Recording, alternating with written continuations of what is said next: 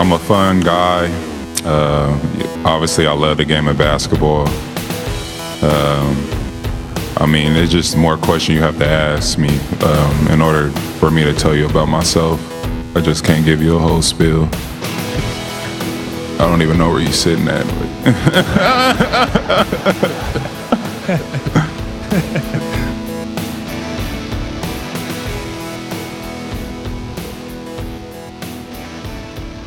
Ladies and gentlemen, hello and welcome to another edition of America's Best Worst Canadian Sports Podcast. That's right, Real Good Show is back at it again for another week. It is episode number 178, and it is a very special episode this week. My name is Justin Morissette. Thank you so much for being with me again this week. And I know I put out a show yesterday or Monday, depending on when you're listening to this, and to honor the memory of our dear departed friend Jason Botchford. Last night was the celebration of his life, a media gathering where a lot of great stories were told, a lot of fun was had, and Sunday night was the first time that I have enjoyed sports again since Botch passed. It's been difficult to stay mentally involved in the Stanley Cup playoffs when you take a mental disconnect from professional sports for a good 10 days in the middle of the playoffs. Coming back in late second round, early third, it's hard for me to care about these teams right now. Now, if we get Jumbo Joe versus the Bruins in the Stanley Cup final, I can totally get on board with that. I can follow that and be very entertained by the storylines therein. But, I talked on the show, the Botch Tribute show the other day, about how, sports is just an arbitrary distraction. And when something awful happens in the periphery to sports, like, for example, the loss of a tremendous writing talent, it's hard to care about them. But on Sunday night, I was working as the board operator / producer for Game 6 of the WHL final, the Vancouver Giants radio broadcast, as they took on the Prince Albert Raiders live from Prince Albert, Saskatchewan. So I had that going on in my headphones, but what I was really wrapped up in...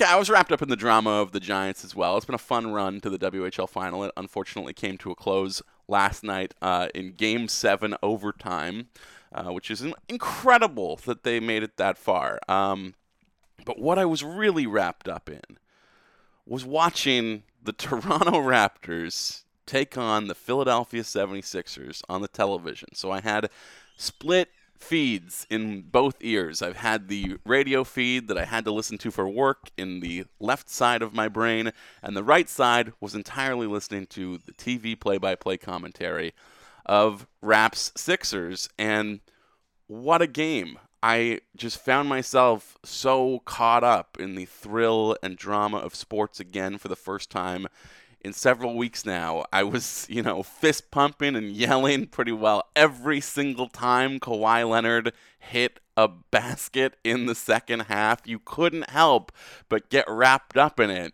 And then the finish, right? What an incredible finish. And for me, it's funny because I didn't actually get to see it as it happened. The second period of the Giants game was coming to a close. Dan O'Connor, the play-by-play voice of the G-Men, was throwing to break, so I had to take my eyes off the screen for maybe 5 seconds total, ultimately. Just 5 seconds where I had to look down away from the TV, pot down the slider that had the Giants feed coming in, hit the button to send us into commercial break, tell Dan and Bill that they're clear and off the air. And by the time I looked back up, the game was over. I missed the shot. I didn't get to see it until about a minute later when the first replay aired after a good amount of reveling, celebrating along the floor, the Raps just going crazy, the crowd going crazy. And it almost didn't matter that I didn't see it initially because when I looked up, I knew they won. And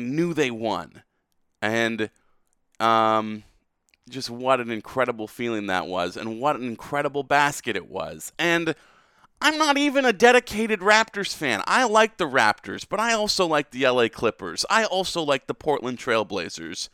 I also am kind of partial to the Denver Nuggets. Like, I just like basketball. And, I'm not, a diehard fan of this team. And even for me, what an insane moment. What an insane thing to witness. What a tremendous game that was. What an incredible finish it had.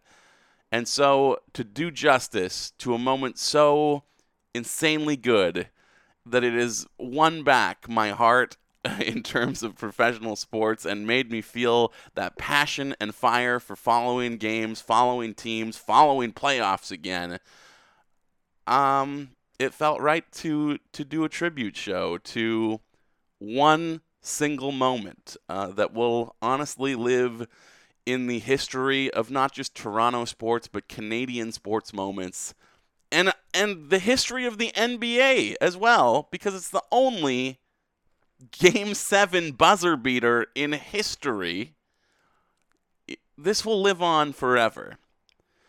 And to capture the magic of that night, I've been joined here today by a tremendous many sports writers, broadcasters, content creators, and even some fans, some casual fans like me as well. Oh, some diehards, some newbies. You'll hear them all.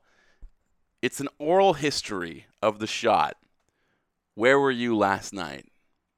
A real good show special.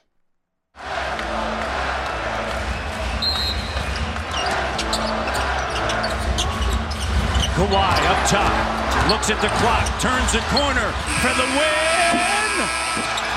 You got it! Kawhi Leonard! With the game winner! Hanging in the air! The ball suspended in air! In some 18 years later, the Raptors get the shot to go. Sean Woodley, a writer for Raptors HQ, podcaster at Locked On Raptors.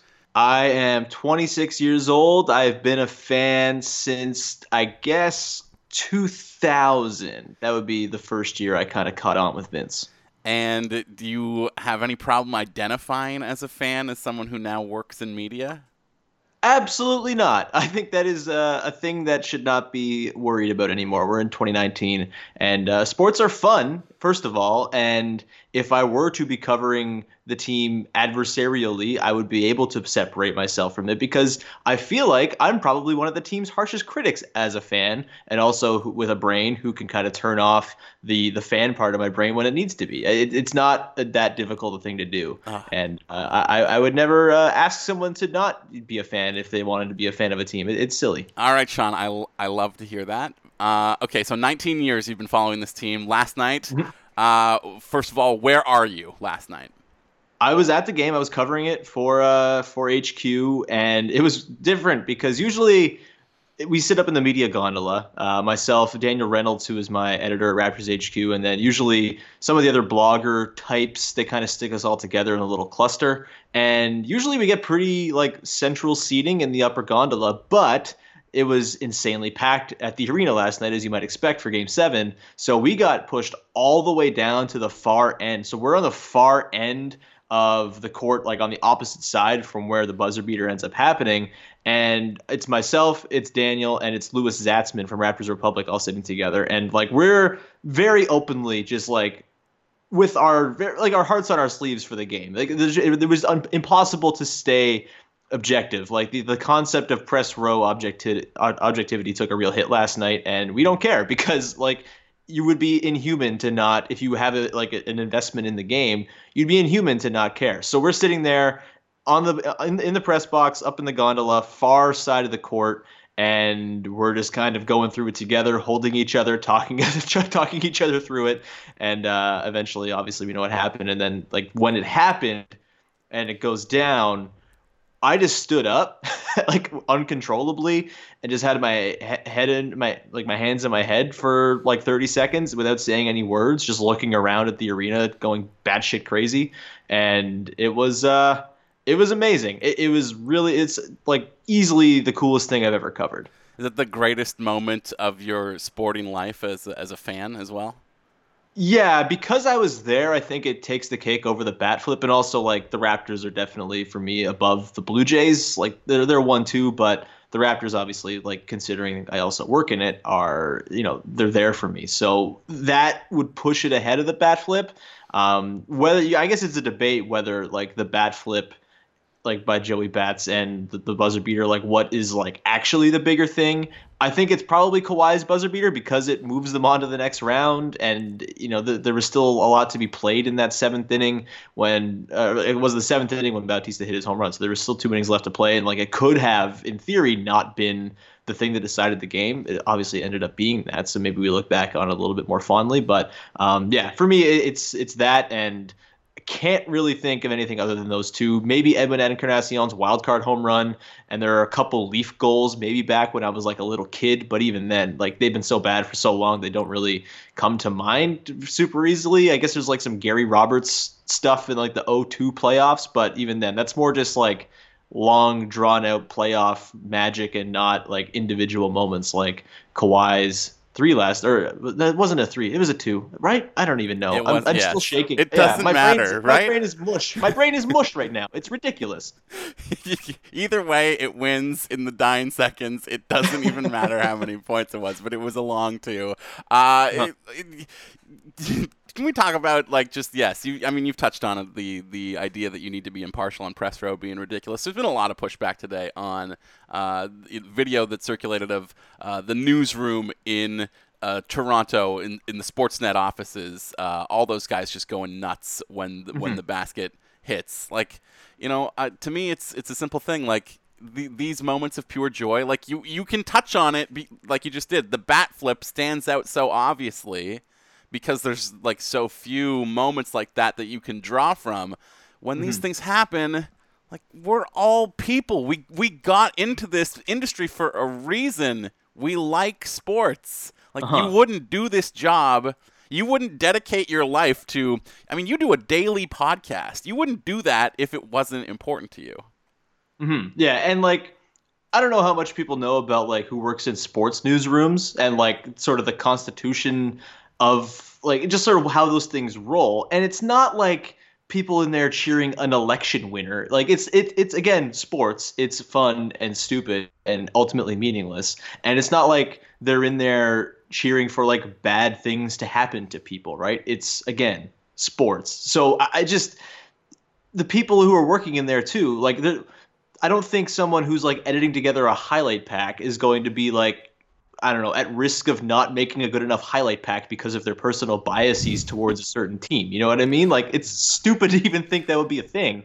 And I thankfully, apparently, I've muted like 1,000 people in the last day because I'm instantly muting any Game of Thrones related tweets because I haven't watched it yet. So maybe I've missed it from people who I've muted over the last 24 hours. But I thankfully have not seen much of that pushback because I think that's insanely stupid. The people who are working in these newsrooms, first of all, like, again, they're not like, most of them aren't even reporting. They're like doing tech stuff and they're making highlight packs, and it would be absurd to ask them to put that aside so they can make an objective highlight pack. You know what I mean? It's really, really. Also, like, there's another part of that, which is people need to understand like how much money we make working in this industry. It is not a lot. Like, we are not rolling in the dough by working in sports media. You get into this because of a love of the game, or you simply would not do it.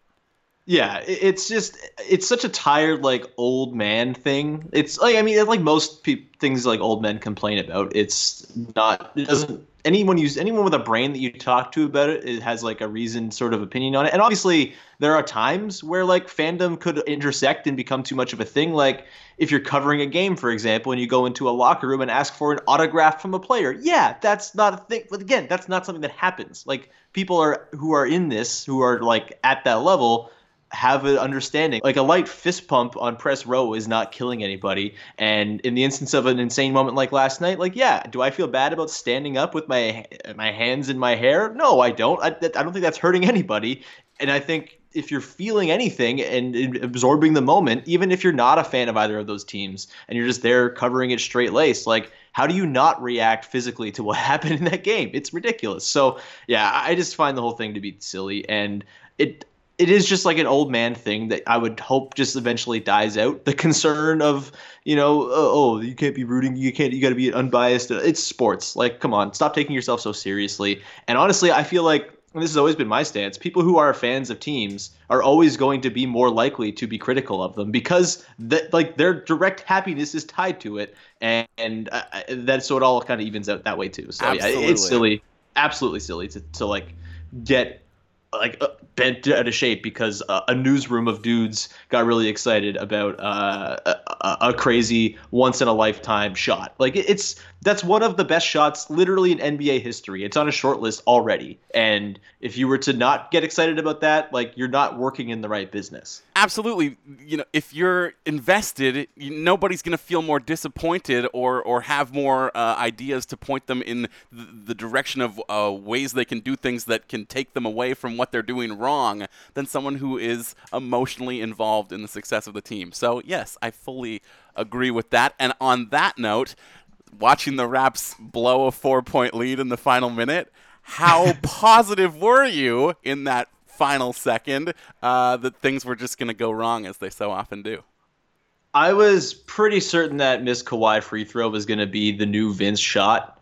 Like, Jimmy Butler goes down, and I guess there was reason to be like optimistic about overtime. The Raptors defense was insane late in that game, and there's no reason why it couldn't have carried over. Joel Embiid looked like he was getting pretty worn out. He played like 45 minutes in the game, like his career high, I'm pretty sure, and he looked like he was dead. Ben Simmons was on 5 fouls. I think Tobias Harris was on 5 fouls too, so maybe they foul out. So there was reason to be optimistic, but then you remember this is the Raptors, and of course there's no reason to be optimistic until there was, and Kawhi hit that shot, and everything was fine. And it was just such a release of so much built up tension and anguish and years of success, but not really success, and failures and disappointments, and just like the discourse, capital T, capital D, all just kind of washing away. Like none of it matters anymore, man. Like that shot fell. They could lose to the Bucks in 5, and yes, it would hurt, but like Raptors fans are always going to have that shot, and Kawhi Leonard's always going to be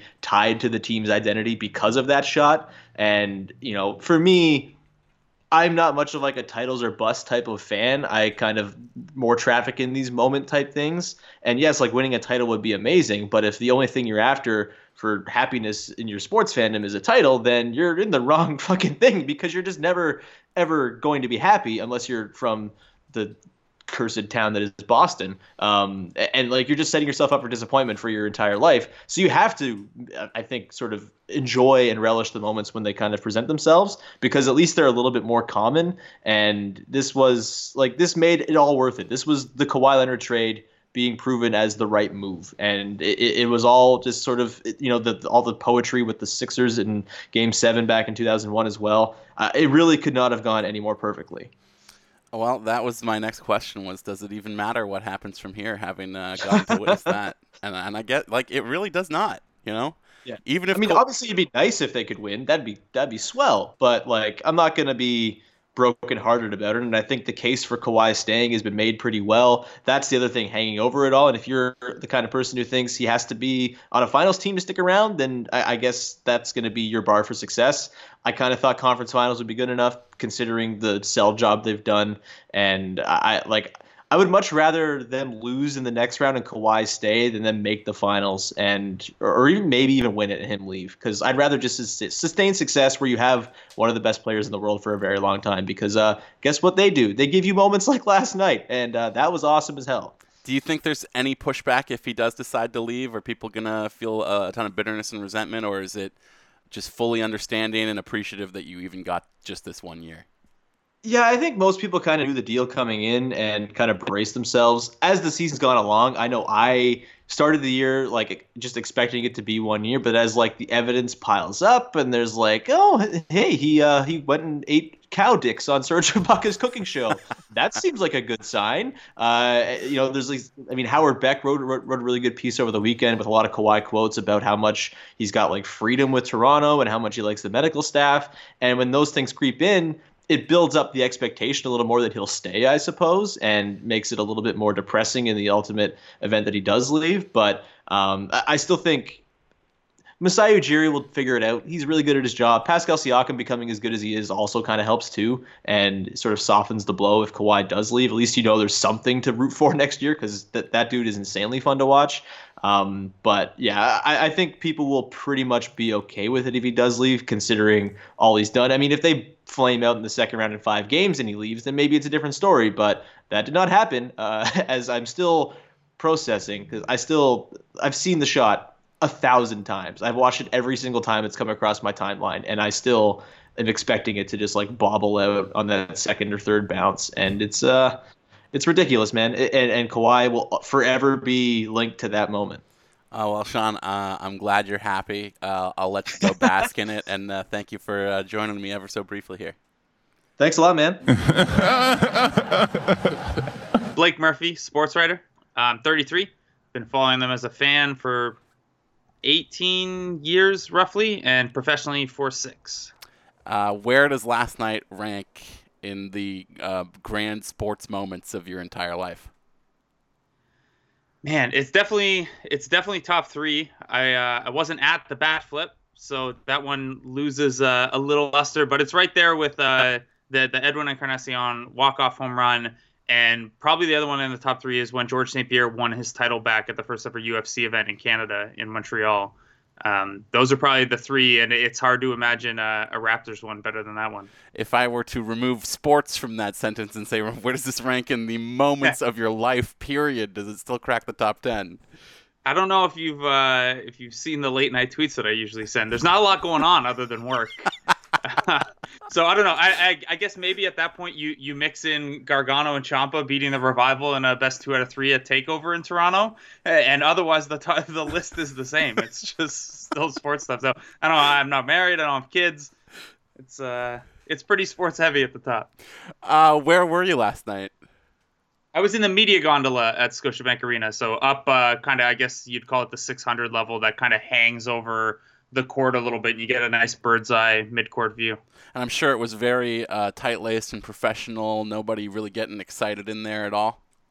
People were getting excited. I was actually thinking about it this morning. I'm quite surprised how calm I was and how I didn't really react at all. It was just like, okay, got to get back down underneath, and it's media time, and what am I going to write about this? Some people obviously had a little bit more emotion. I remembered back to the first playoff game I ever covered was the Nets series in 2014, and Amir Johnson had a big open court dunk, and I remember fist pumping a little bit and then kind of looking around and realizing where I was, and I guess maybe subconsciously that was in the back of my head. Describe just the moment of watching that go in. I honestly, so this is another thing I was trying to think about this morning. I can't really remember the shot went up, and obviously I'm watching it and the ball's bouncing around, but I can't remember, where, what I was thinking or what anyone beside me was doing. Holly McKenzie from Raptors.com was beside me, and whoever was sitting beside me on my right-hand side originally had already gone downstairs to do some other work. So I was just kind of spread out with my, I'm doing something visual right now you can't see, but I kind of had the Eric Moreland on the bench of my arms spread out a little bit because I had all this extra space. And that's pretty much it. I just kind of froze there I think everyone else did. All the talk is around Kawhi and just how incredible he was, obviously. But I feel like there's some level of expectation to that. He could do the most ungodly things in the world, or rather godly things in the world, because he is obviously a basketball deity, as we've witnessed over the last few weeks here. But there's, it doesn't ever seem like a surprise in what he is able to accomplish, if that makes sense, right? Yeah, it certainly doesn't seem like a surprise to him. But the one player that I was so impressed with last night, especially in the second half, and you wrote about this in one of the numerous pieces that you wrote for The Athletic this morning, was Kyle Lowry, who, I feel like if they lost that game, probably comes into the offseason with, a bunch of kind of negative talk surrounding his performance in this playoffs and what his future is going to be for this team, but just found a way to seize the moment and step up huge, and just how I think with all this buzz around Kawhi, how underappreciated is what Lowry did last night going right now. Yeah, I think it went pretty under the radar once that one big thing happens at the end of the game. But I wrote before the game that Lowry's reputation as a playoff performer and a big game performer has never really caught up to what he's actually done. It's just okay, he was really bad in that series where they got swept by the Wizards, and then he was pretty bad in that 2016 series against the Pacers where all the playoff Raptors jokes really started to pick up momentum because it was a here we go again thing. Meanwhile, in that Miami Heat series that year, he was awesome and won them 2 games almost single-handedly. He was their best player against the Cavs in that series. He was their best player against the Cavs in 2018, even though obviously they got swept in that one. Best player in the series against the Wizards last year. So it's never really caught up. Statistically, he's not quite the regular season performer that he was, or sorry, his playoff performance doesn't quite live up to his regular season performance statistically, but he's right there in terms of counting stats and his on-off impact, and his true shooting percentage is only a couple points off. So that's never really caught up. So I wrote that this would, this could go a long way to defining or shifting the definition of playoff Lowry, because this was a huge game and you went in not expecting Lowry to put up 25 points. It was more okay, this is the guy Lowry is now, and he's a little things guy, and he's a defense and hustle play guy, not a number 2 scorer. Can that help lead a team in a big game like this? And I think you saw that between a couple of huge offensive rebounds, coming up with a strip of Ben Simmons underneath his own basket, coming up with that steal on Tobias Harris when the ball kind of swung around late in the shot clock that set up a Siakam basket. And then even after that basket, he corralled the ball so the Sixers couldn't push back and transition the other way. He switches on to Joel Embiid, and Ibaka ends up fouling on that play. But for a second there, Lowry stands up Embiid in the post. And it's all these little things. He's drawn more charges in the playoffs than all but one other team. He's had something like 37 deflections over the 12 games. He's drawn more offensive fouls total than almost any player since 2001 in a full postseason. And all these things just keep going. And there are all these little Lowry things. And yeah, his 3-point shot is really inconsistent now. And he doesn't really have 35 or even 25 point scoring punch anymore. But I think you saw in that game how much all those little things matter when every possession and every second on the shot clock matters the most. Those are kind of the areas that Lowry really exists and thrives in. Speaking of little things, I think when you come off such a big moment like the winning basket last night, it's easy to forget what a weird series that was overall in terms of just kind of there weren't really any close games save for last night and maybe one other on top of that. It seemed like every team was just, having off nights all the time. Is that how do you explain how the series went for them, and is that going to cost them against the Bucks going forward? Yeah, that's the tough part, right? Is this series, I had trouble figuring out what to expect from Game 7, not because, people were asking me before the game, and I was like, well, I feel the exact same way I felt about this series entering it, that both teams are pretty good, that the Raptors are a little better, and I expect the Raptors to win, but, it's close enough that who knows. The fact that there were 4 blowouts in the first 6 games and each team kind of no-showed twice made it even more difficult to know what to expect in a Game 7. I'm very glad it went down that way. The Raptors against the Bucks, though, yeah, they've got to be a lot better. You can't shoot 32% on wide-open threes because the Bucks are going to give them to you, and the Bucks are going to shoot a ton of threes themselves. So you're going to have to hit those to keep up. Kawhi Leonard's maybe going to see fewer traps, but those guys around him still have to make plays and knock down shots if he kicks it out and get him in positions to succeed.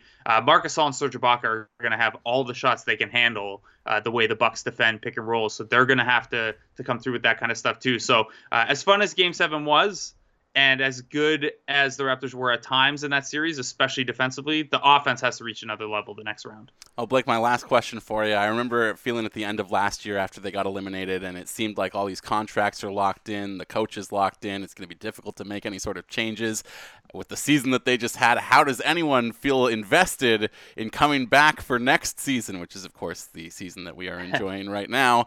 At this point, they're still in it, but it's almost the opposite, right? Like, does it even matter what happens from here, or is everybody satisfied with the ride that they've got so far?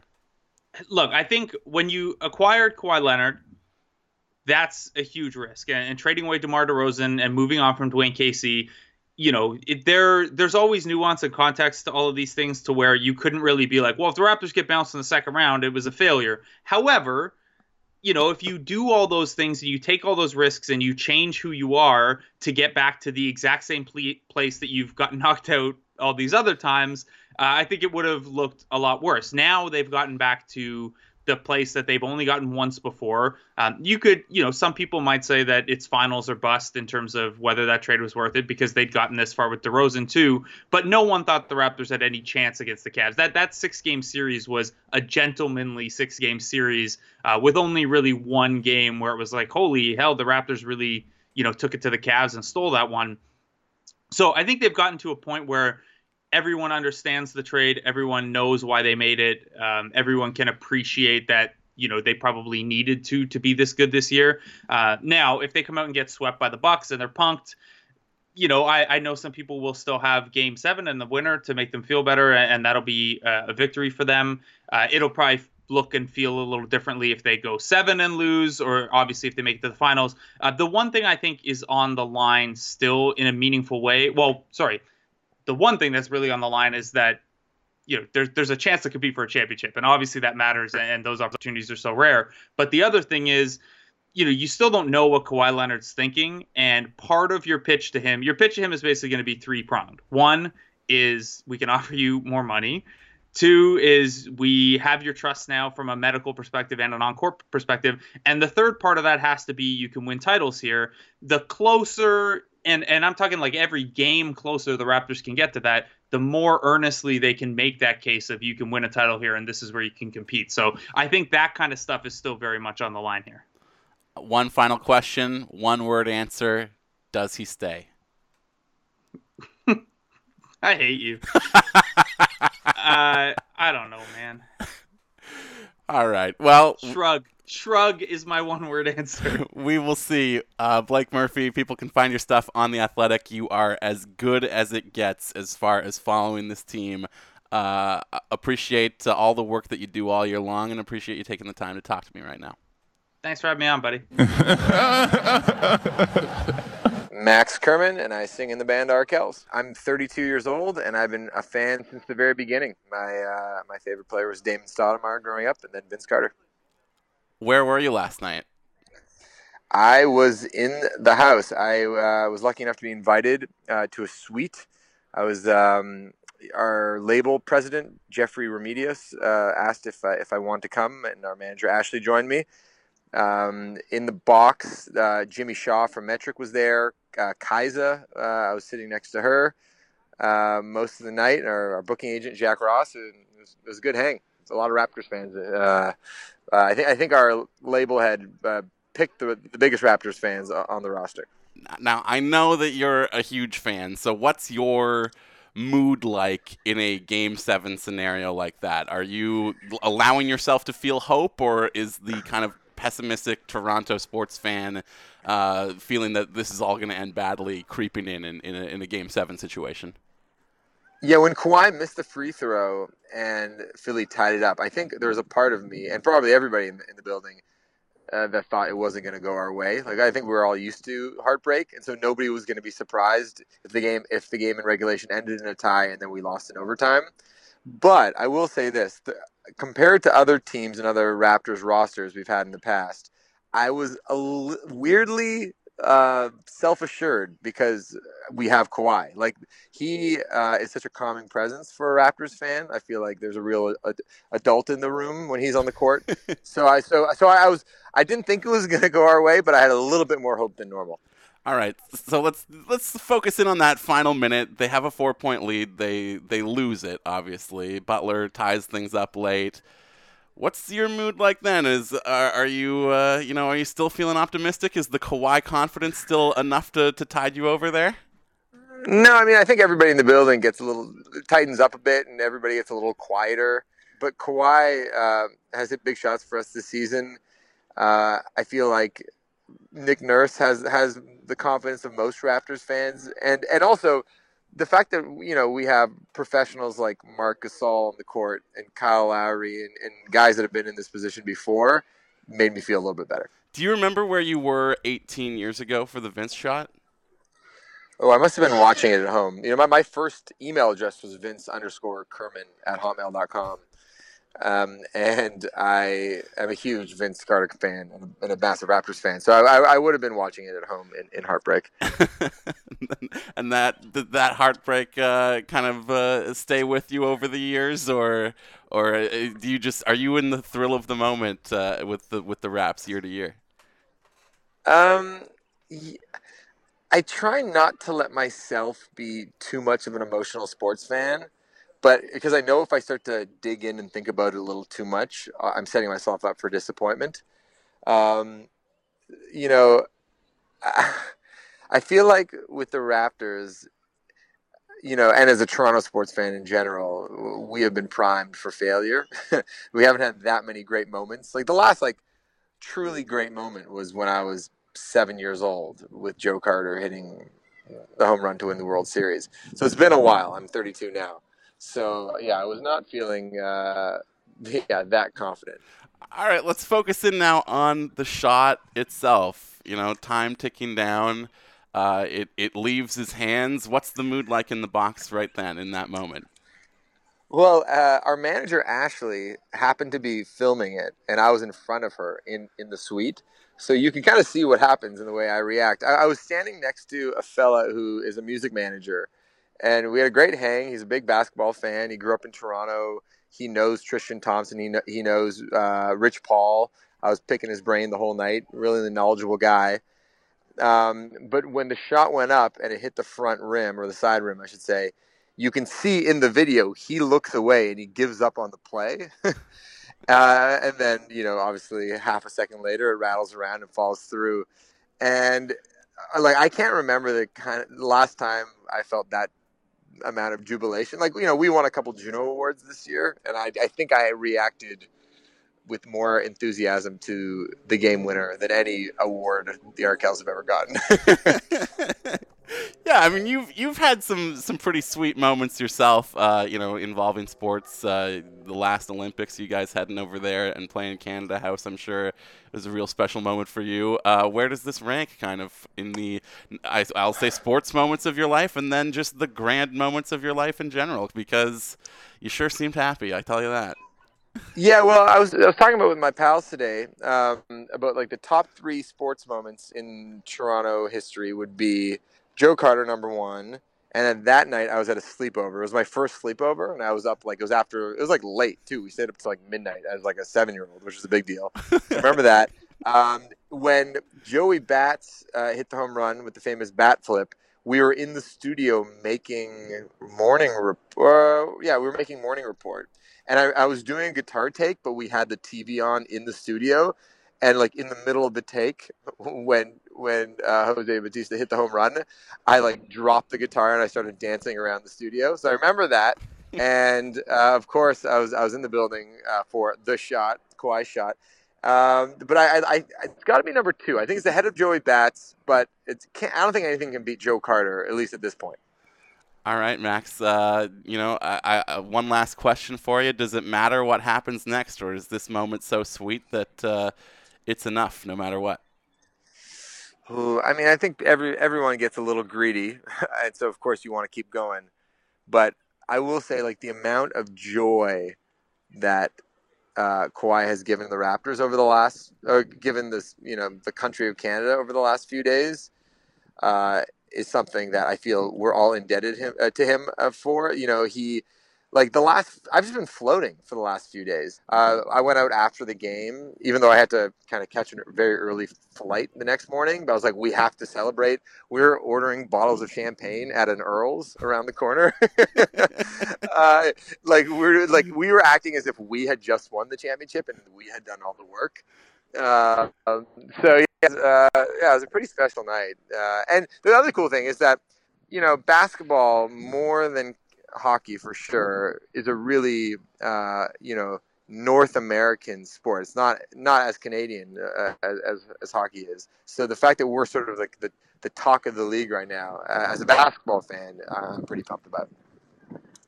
All right, Max, thank you so much, man. I really appreciate you taking the time. All right, bye.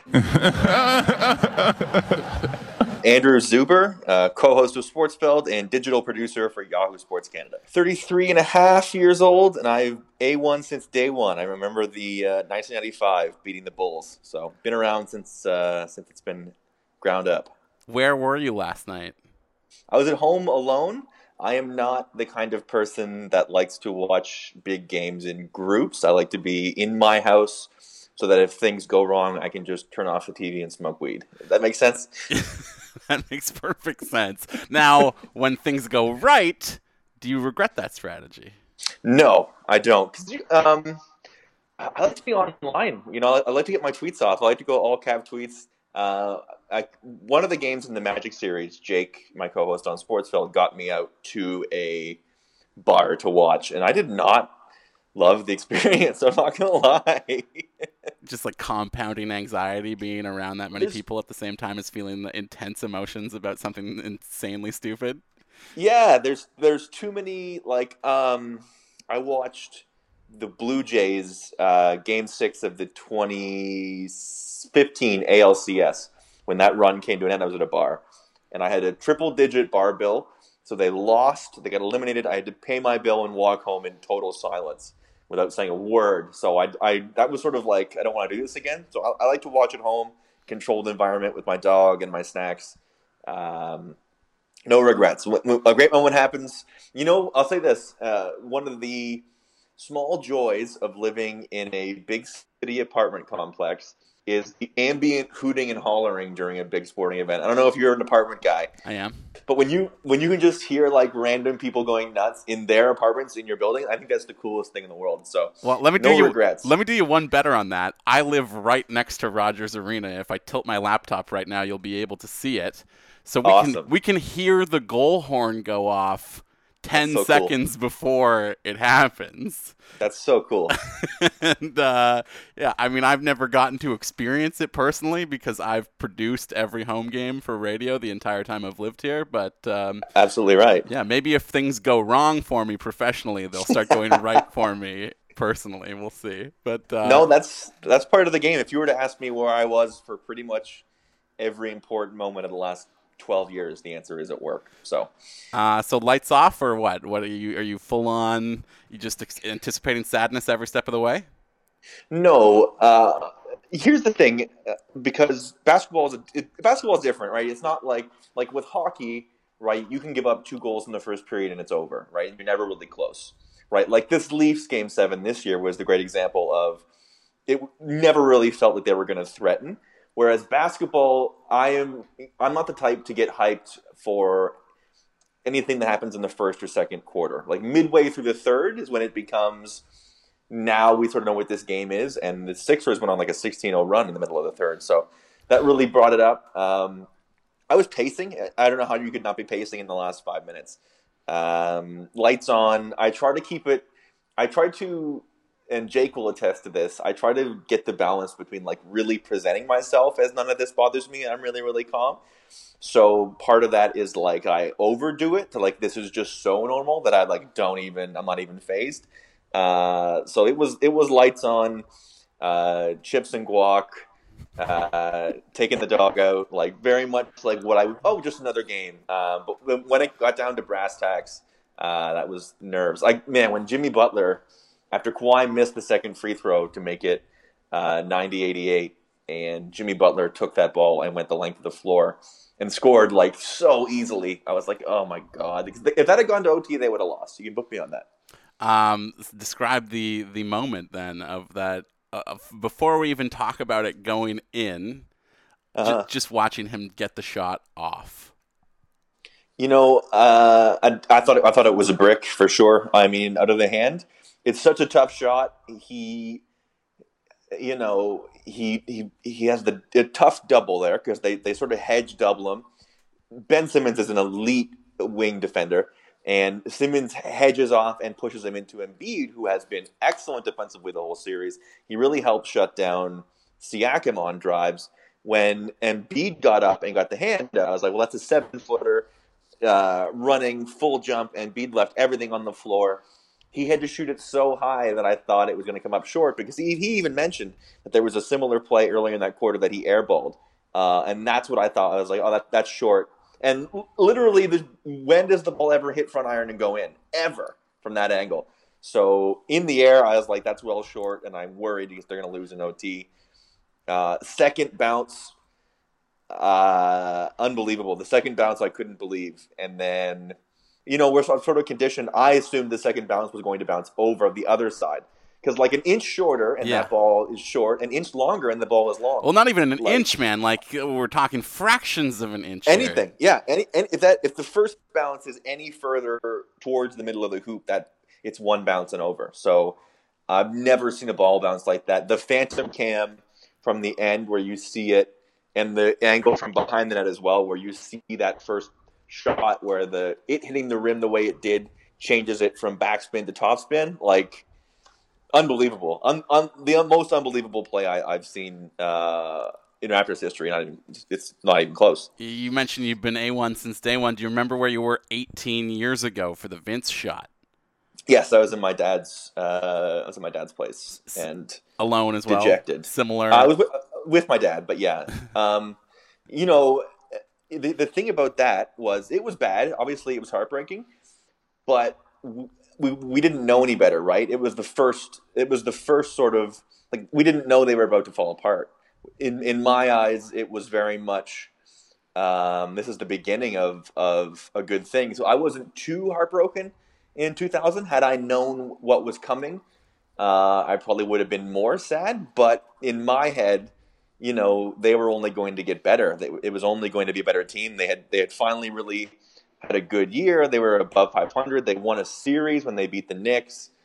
So I was like, they're coming back, and it's going to be next year's going to be more of the same. And then it never really happened again. So happy that's vanquished. The parallels are unbelievable. It's we know it's been said. I'm sure somebody's probably already said it on your show here, but like the way that ball bounced is like that's a movie. It's television. It's like it's so cheesy that you wouldn't believe it if it happened in a movie. So for it to be a similar shot against the same team, to play the same team in the semis, and for it to go in with those bounces is like it's all anybody I've talked to has talked about for the last like 19 hours straight, and it's the only thing like it's insane. It's the only thing anybody's watching and talking about, and for good reason. Well, my favorite part is the pictures of him that are like so intensely focused on Kawhi that you don't even see the basket or the ball at all, and it's just his facial expression watching it go up.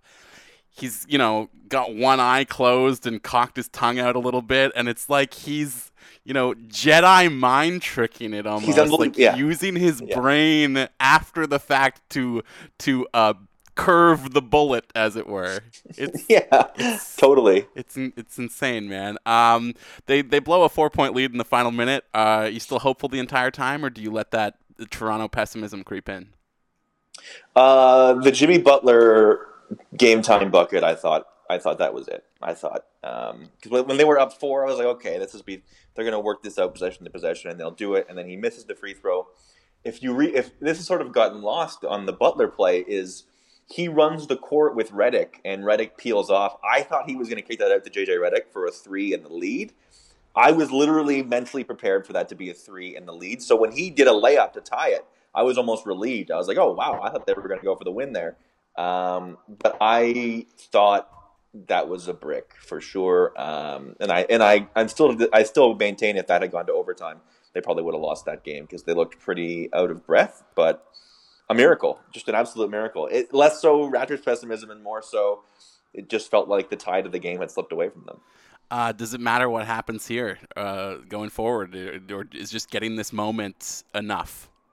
You know, the parallel that I've been drawing and hearing a lot of is sort of the Batista bat flip, where they didn't win the World Series, but we got a moment out of that nobody else, like the seventh inning of that game, nobody else has ever experienced. So a team wins the World Series every year, but no team has ever gone through the seventh inning before. I think all this shot can do is grow. Like if they beat the Bucks, then this shot is twice as big as it is now. And I think it's easy to get caught up in the recency of it, and in the like. I was immediately like, "Oh, it's Raptors set now over the Bucks because they had the momentum and they needed to get that hump, and the Bucks haven't been tested." I think it diminishes a little bit if they get swept and he leaves, sure. But as of right now, it's the biggest moment in franchise history, and Kawhi Leonard's front and center. And you know, people get caught up in ranking and things like that, but that moment is never taken away from you. You're never the 2 seconds where that ball, literally the 2 literal full seconds where that ball was bouncing around the rim, no one will ever take that feeling away from you. So I'm of the believer that like this positivity here in the moment that is transcending all people that saw it is a big enough thing that it's still a success. It's still going to be a big play. It's still the biggest moment in franchise history, even if they lose to the Bucks. If he leaves, you just kind of touched on it there. Do you think there's any resentment around that, or are people just so appreciative of the elation of this moment and the just pure joy of this entire season? The most hardcore Raptors fans I know are so elated by that because there's so many. Like going into the game, there was so much that was said to be on the line. Like people were saying, if they lose this game, Kawhi is definitely leaving. If they lose this game, they might lose Masai. If they lose this game, Kyle Lowry's legacy is ruined. So when you got Barkley saying, if Kawhi leaves, basketball is done in Toronto.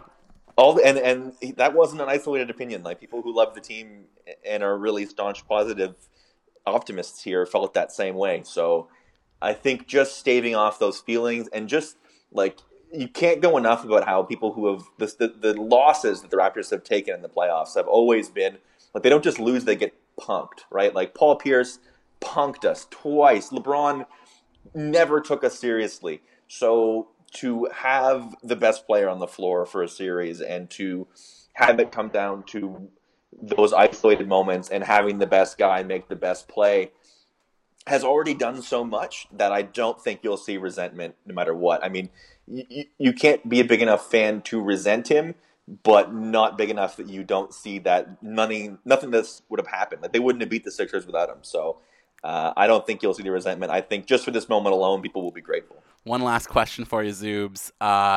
It was during Game 6, so he had to unfortunately miss it. But do you think, overall, as he looks back on this year, it was worth it for Boban Marjanovic to miss the world premiere of John Wick Chapter 3 Parabellum in order to be murdered by Kawhi Leonard?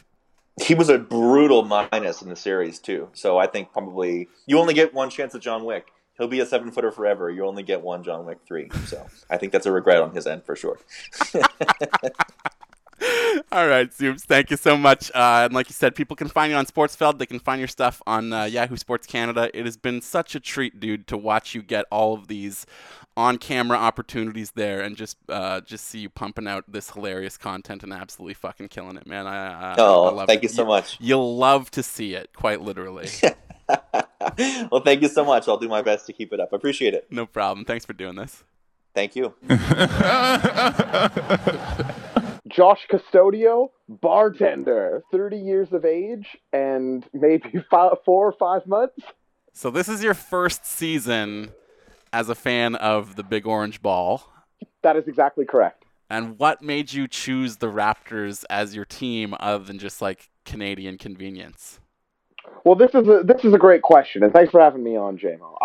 So the reason is mostly peer pressure, I suppose, because I like getting into things, and I sort of think, oh, okay, what am I going to get into? So many people I like, and some crossover with the wrestling world. They like not only the NBA, not only basketball, they like the Toronto Raptors. So mostly that's something to bullshit with my friends about. It's exactly, a lot of our Twitter friends happen to be in Toronto. And Exactly I remember right. last year when you were trying to get into hockey, you were being pressured to become a Leafs fan as well, which Yeah. thank God that has not solidified yet. But yeah, so as one season into your fandom, you don't really have the full picture of appreciation. But I will still ask you, first of all, where were you last night? Well, this is fun. So I was sitting in, as you know, JMO, my home, Studio Beardhow 5, a wonderful apartment here in Vancouver, Canada. And I'm watching the game. I've had a nice Mother's Day with my family. I'm here sitting alone at home, watching the fourth quarter. 3 minutes left in the game, and I am riveted, right? It's a very back and forth game. Buzz, somebody's at my door. It's my neighbor and dear friend, one Matt Prince, shows up to watch this last couple minutes with me. And just describe the I mean, let's start with the final minute, because the Raps are up 4. Yeah. They blow the lead, and I know that you're too new to it to be kind of beaten down over the years to instantly think everything's going to go wrong. But maybe that's just a human nature thing, and it's not something that life instills in us by watching sports over the course of several decades. Maybe it's entirely natural to think nothing is ever going to go your way. What are you thinking, let's say, with 20 seconds to go?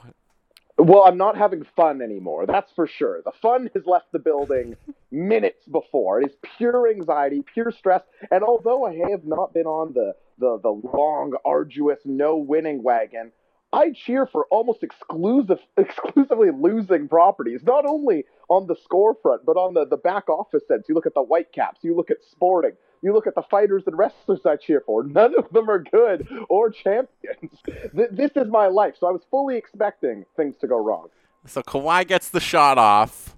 My God. Before it even goes in, let's talk about not even before it even hits the rim. While it's in midair, describe the feeling in that room. Now, JMO, you've had other great people on the show today who know basketball much better than I do, and I'm sure they may have had takes all over the place, known more what a shot that's going in looks like. I was so sure this shot was not going in. Something about the way the camera was, or the way I was like, it left his hand. I was like, oh, it's overtime. We're going to overtime. I mean, those were my thoughts. It's an impossible angle. You're not wrong at all, really. Like, there's no way that should have, any way you look at it, like, it doesn't seem like this is a possibility. And then even it hits the rim. It starts bouncing. Oh, my Lord. We're conditioned to think that that'll just bounce off the rim and stay out. How are you feeling in those moments? I mean, you're talking about it right now, and I'm getting, like, stress, build-up, anxiety once more, as if I'm watching the game right now. Yeah, I mean, those bounces, I watch a lot. I'm a content guy. I like watching things. It's true of me. Those bounces were about as riveting as anything I can remember seeing. I mean, Maddie and I are sitting here in silence, laser-focused on this hoop and ball, the bounces. And again, I don't have the context for if these normally go in or not. But I'm thinking there's no way. And do you know how many times it bounces? What, 4 or 5 times it bounces? 4 times. 4 times and then. I mean, each one of those feels like a micro heart attack to me. It's so intense. It's 2 full seconds, and it could have been 2 hours. It felt like 2 hours. That's what it absolutely did.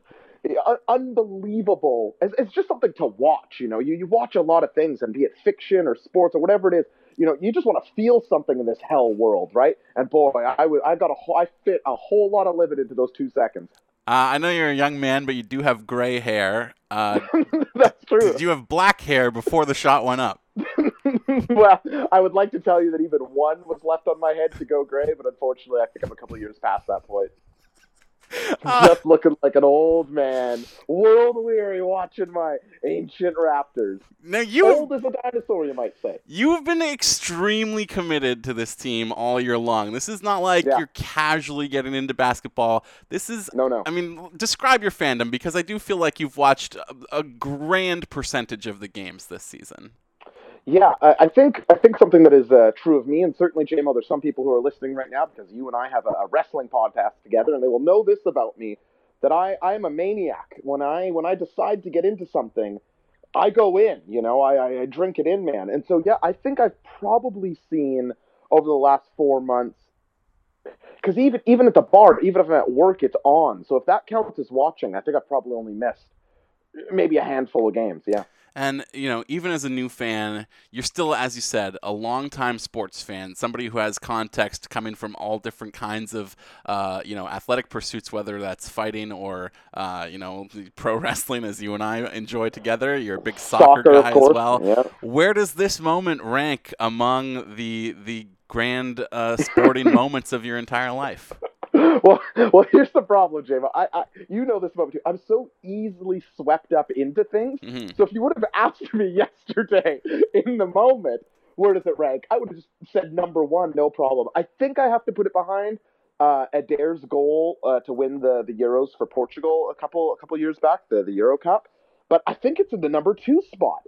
Just in terms of and it shares this with the Adair goal. It's so unlikely. At least this was Kawhi. At least this was the guy who was going to do it. But in that spot, so difficult, similar to Adair. So I think it has to have an underdog overcoming something feel for it for me to have that. But I mean, listen, if you were going to book a better goal than this, could you do it? I mean, buzzer beater, Game 7 from Kawhi Leonard with the bouncing. I mean, it's scripted. It was unbelievable. Way up there, probably number two. A fadeaway jumper that he ends up out of bounds on the shot, basically. It's the squat. What are we talking about here? It might be number one. I'm talking myself into it. And I know that you're a guy who gets fired up about the UFC events on a weekly basis, not even just the big pay-per-view shows. You love the fights, bud. I do. I truly do. So to put that right up top, I want people to have a full picture of just how many things this is beating to earn its place in your ranking.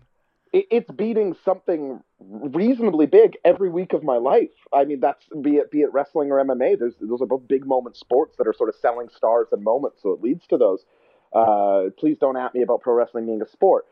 But yeah, I mean, it's hard to argue, man. Again, if you created a checklist of what you'd want to see on something that would have impact to you, doesn't that goal have a great deal of them? Yeah.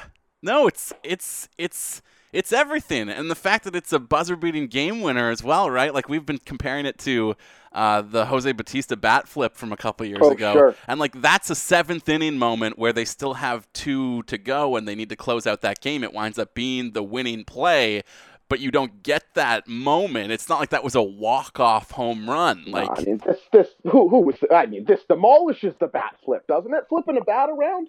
Give me an hour, I can flip a bat around. I could never make that shot last night. The bat flip, please. Doesn't make my top 400, the bat flip. The bat flip. All right. Please. All right, bud. One last question for you. I've been asking everybody, what's your belief heading into this Bucks series? And honestly, does it even matter what happens next after getting just this moment already? Yes, it does matter very much what happens next, I feel like. I feel like this will it won't age poorly. We'll always have the moment. But imagine the gravitas if they go on to beat the Bucks and win it would be unbelievable. This would be the moment where it's solidified to me, right? So no, I feel like in order for this to be the moment that it deserves, they have to go on to some success. Now, here's the nice thing about me. I don't know anything about the Milwaukee Bucks, but they seem like I can easily make fun of their name, which is something I like in an opposing team. So how they're going to do in the series, Raps are going to sweep them. No doubt about it. You heard it here first. Right, bud. Well, before I let you go, because I know you got beers to pour, I appreciate you taking the time. No problem. I just want to say I had you on the show 4 or 5 months ago now to talk about MMA and combat sports. And how did we end that show? You talked about your love of the big orange ball. I said, maybe someday down the line I'll get you on here to be a basketball analyst. And then I laughed in your face and told you that would never, ever happen. And look at us. Look at me here, breaking down the big orange ball for the people. You'll love to see it, Josh. Thank you so much for doing this. Thanks, man. Have a great day, brother. You too. Rob Rousseau, writer and podcast host. I'm in my mid-30s, and I've been following the team ever since they became a team. They really became my team kind of later on, but because I've been watching the NBA for a very long time. So, but yeah, I've been following the team since their inception. Where were you last night? I was in my living room. I was very, very stressed the whole day. And like I had a few friends that were going out to watch the game, and I just didn't think I could. I had other stuff going on, so I kind of was stuck at home. But even if I didn't, I think I needed to be like by myself to be in my emotions. And so I was at home in my living room. What's the mood in the room like throughout most of the game? And we'll get to the final minute in a second here, but like, is it kind of a snacks thing? Or you got the beers flowing, or are you just, under the covers, lights out, sort of head in your hands the entire time? No, I'd had a barbecue earlier, so I wasn't snacking a lot. I was, like I said, I was very, very nervous. I had a really kind of bad feeling throughout the game because while they were getting lots of stops and they looked really great on the defensive end, just could not buy a shot. And I thought, after the first, they should be up 15 points. And the fact that it was still a close game, despite the fact that they were getting lots of turnovers and offensive rebounds and stops. So and Kawhi Leonard, who's been just absolutely spectacular the whole series, was not very efficient. It was missing a lot of shots that normally he's going to make. So I was kind of hard in my mouth the whole time. My son, as soon as he sees me looking at something, he just wants to jump on me and mess with me. So that fortunately that gave me a little bit of a respite from just being just a complete insufferable asshole the whole time. How old is your son? He's 3. Okay, and has he gotten into the raps with you at all, or is he too young for that to stick at all? Yeah, he's a little young for it, but he likes watching it with me. He knows pretty much that when it's getting close to his bedtime, that's the only TV that's going to be allowed to be being watched at that around that time. Those are daddy's stress hours. Yeah, exactly. So it's he's sometimes towards the end of the season he would even ask for it. He'd be getting his pajamas, he'd be like, basketball game? Because he knows that that's, I'm not going to put him on one of his shows or Peppa Pig or anything, but he knows that if basketball's on, he can watch that with me. So is he with you in the final minutes last night, or has he gone to bed at that point? He passed out on the sofa. So he's with you, but he's not. He was asleep. Yeah. He was asleep a few feet away from me. Yeah. Okay. So are you yelling at all during the game, or are you kind of conscious that you have a sleeping child right there with you? I was conscious of it, and I was standing up about 3 feet away from my TV, just kind of rocking back and forth. Yeah, I was aware. Wasn't being too emotional either way, but I was just extremely nervous. I would have been that way no matter what the circumstances were, because I was just extremely nervous. Really, especially getting towards the end of the game, just my heart completely. I could look down at my shirt and see my heart pounding through my shirt. That's how anxious I was, and my wife was just kind of she was there too, just kind of she doesn't really watch basketball, just was kind of looking at me, going Jesus, what? Are you okay? All right, so Raps are up 4 in the final minute. That lead evaporates. Where's your head at that point? Is pessimism creeping in? Do you feel faith in that you have the best player on the court, which is not something the Raptors have really been able to say in series like this in the past? Where are you at mentally as this becomes a tie game again? Well, there is definitely a feeling of here we go again, right?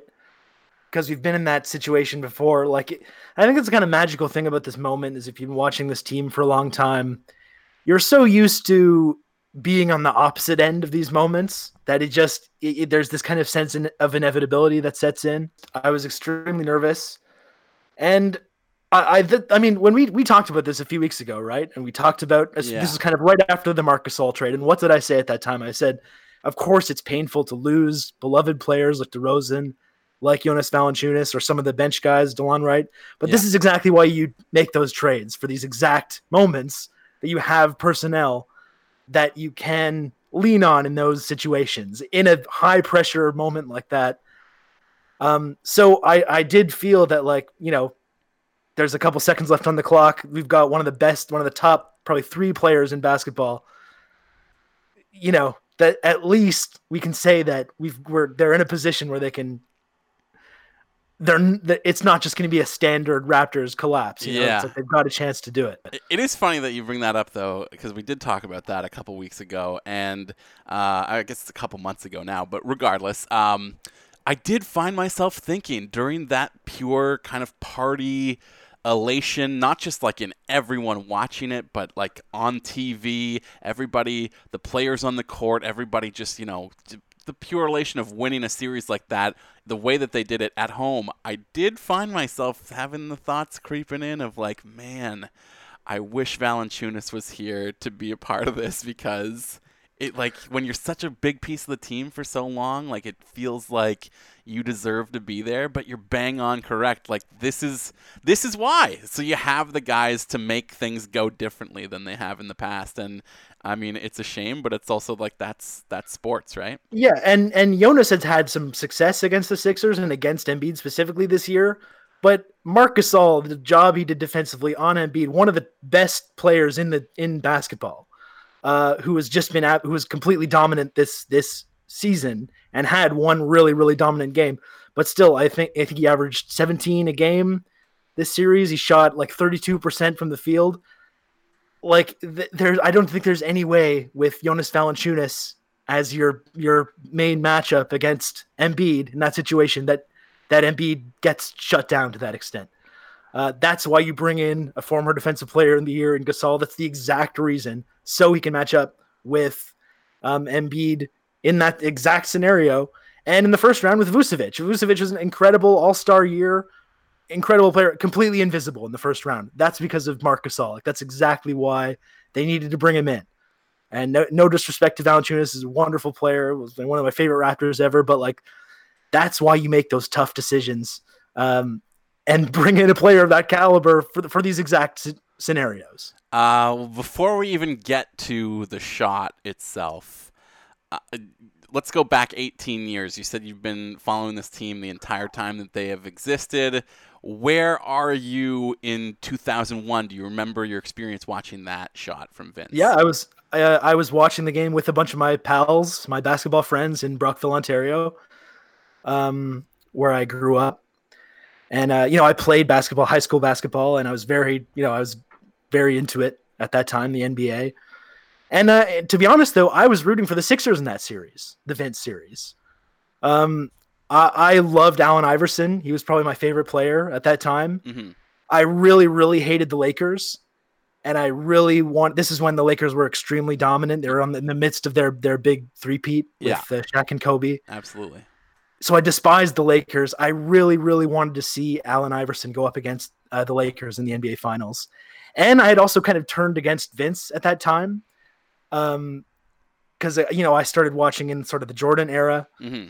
And I guess maybe I got a little I thought some of the sort of people comparing Vince to Jordan was a little bit presumptuous. I didn't think he was quite there yet. I thought like he was like in the way that Jordan never was. Vince was very like soft. Like I remember he, gets whacked in the face lightly and he'd be down on the court for 5 minutes, which is something that Jordan just would never do. And I just kind of hated Vince Carter inexplicably. So I was really excited at that time for Iverson and for the Sixers. So I didn't really feel that kind of painful like catharsis from the 18 years because I wasn't really that invested in the Raptors' success at that time. Yeah, and also if you're a big basketball kid growing up, I'm sure like it's a thrill to get a franchise enter your city.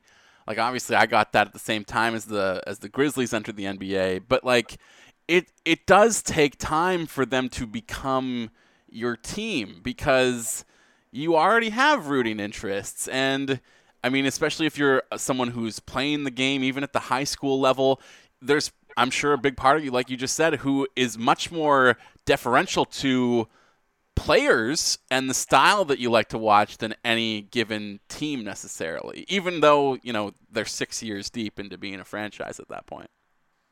Yeah, exactly. And like when I started watching the NBA, I liked Seattle SuperSonics. I liked the Mavericks a lot. And I loved Allen Iverson. Like he was probably, and he remains one of my all-time favorite players, especially around that era. Was just an absolute joy to watch.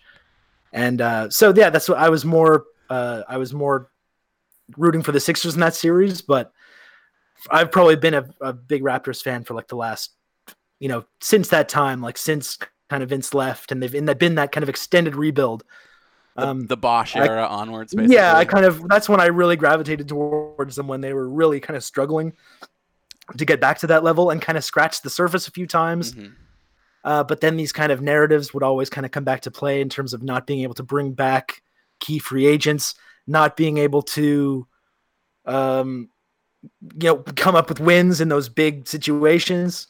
And this has kind of been the ongoing narrative with this team for over 10 years now. So that's when I really got, oddly enough, that's when I got really involved and became more of a Raptors fan.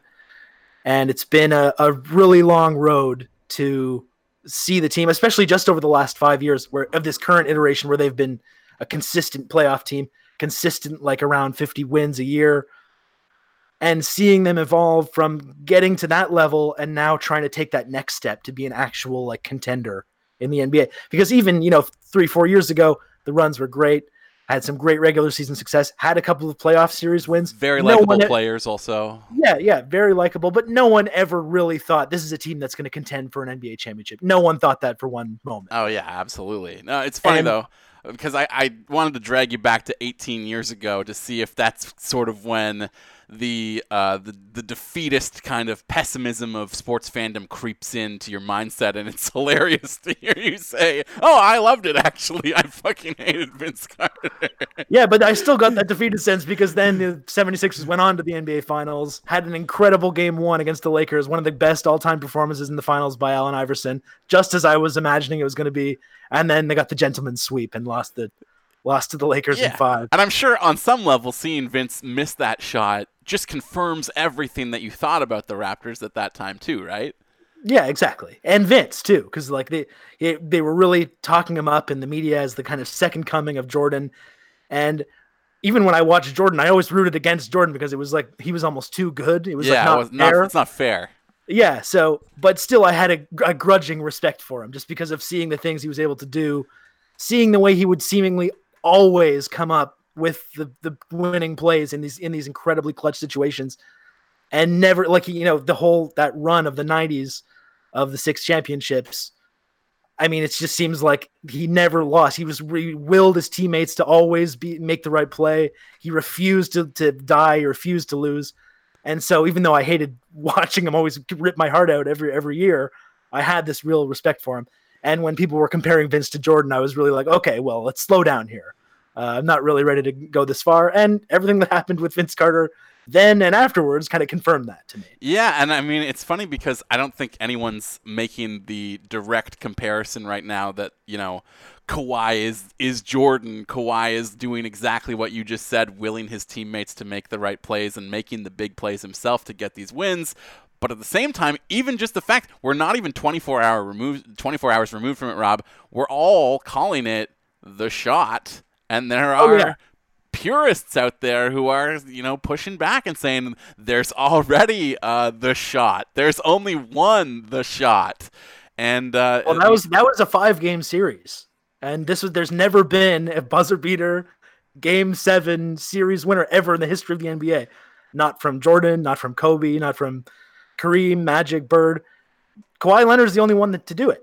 And when we talk about comparing people to Jordan, part of what the mystique of Jordan is those 6 championships, right? So that's 6 finals MVPs on top of that.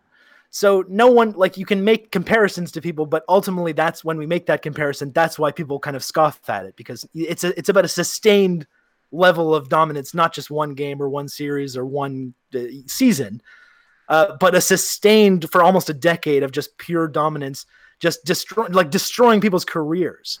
Talking about that shot over Craig Elo. If you watch the last 3 minutes of that game ever, Craig Elo made some incredibly clutch plays down the stretch of that game. 3 or 4 massive baskets, played incredible defense on that shot, couldn't have played better defense. But Jordan, and when was the last time you heard anything about Craig Elo's career? Never. He's never discussed. He's never mentioned as one of the great players. He was phenomenal that year in that series. And that was the brilliance of what Jordan did, just taking these guys who could have been superstars, who could have been these all-time players, and just ripping their hearts out, ripping the fan base's hearts out, and just destroying people's careers. And that's exactly what he did in that situation. All right, and that's what we talk about when we talk about his kind of brilliance. Well, let's finally talk about the shot now. So they've blown this lead. The 4-point lead is evaporated.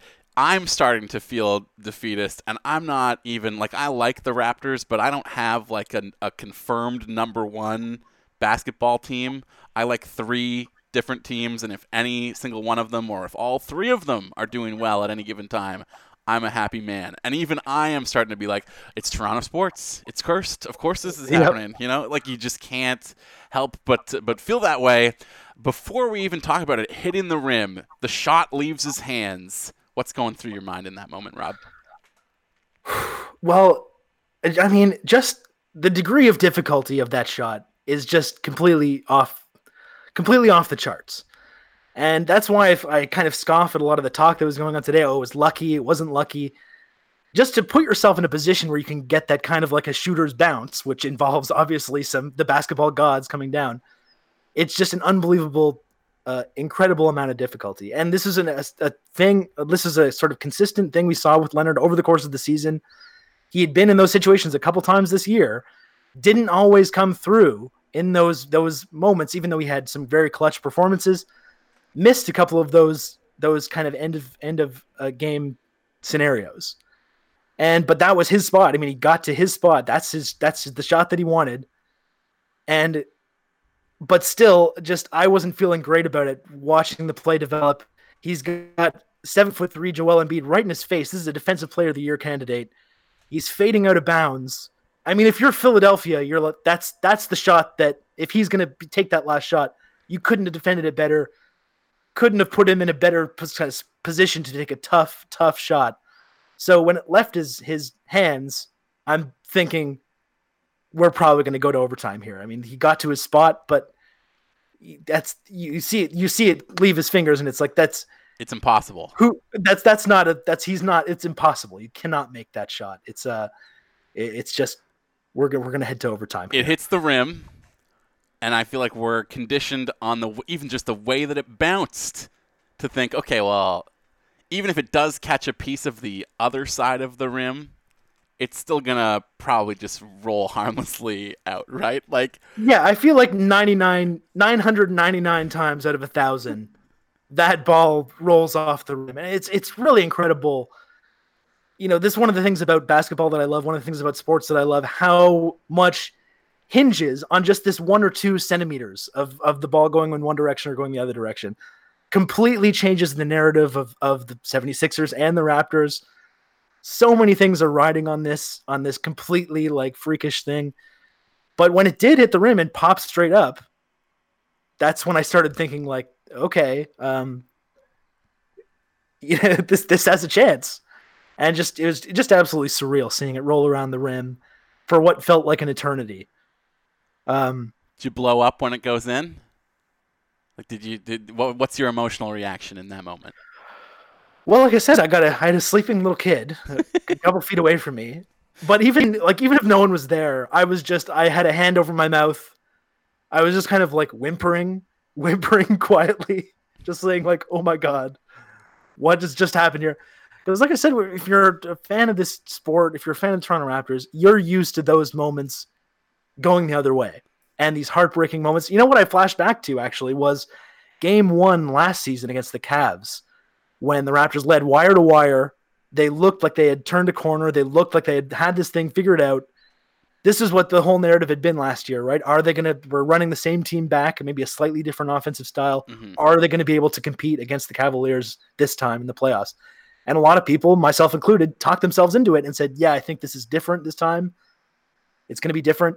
And there was that sequence at the end of Game 1 when they got 3 or 4 little bunny shots, just chip it in, and then you go home with the big opening series victory. And what happened? The ball rolled around the rim 3-4 times and popped out. And I spent the whole summer thinking about what would have happened in that series if it had just gone, if we'd gotten that other bounce.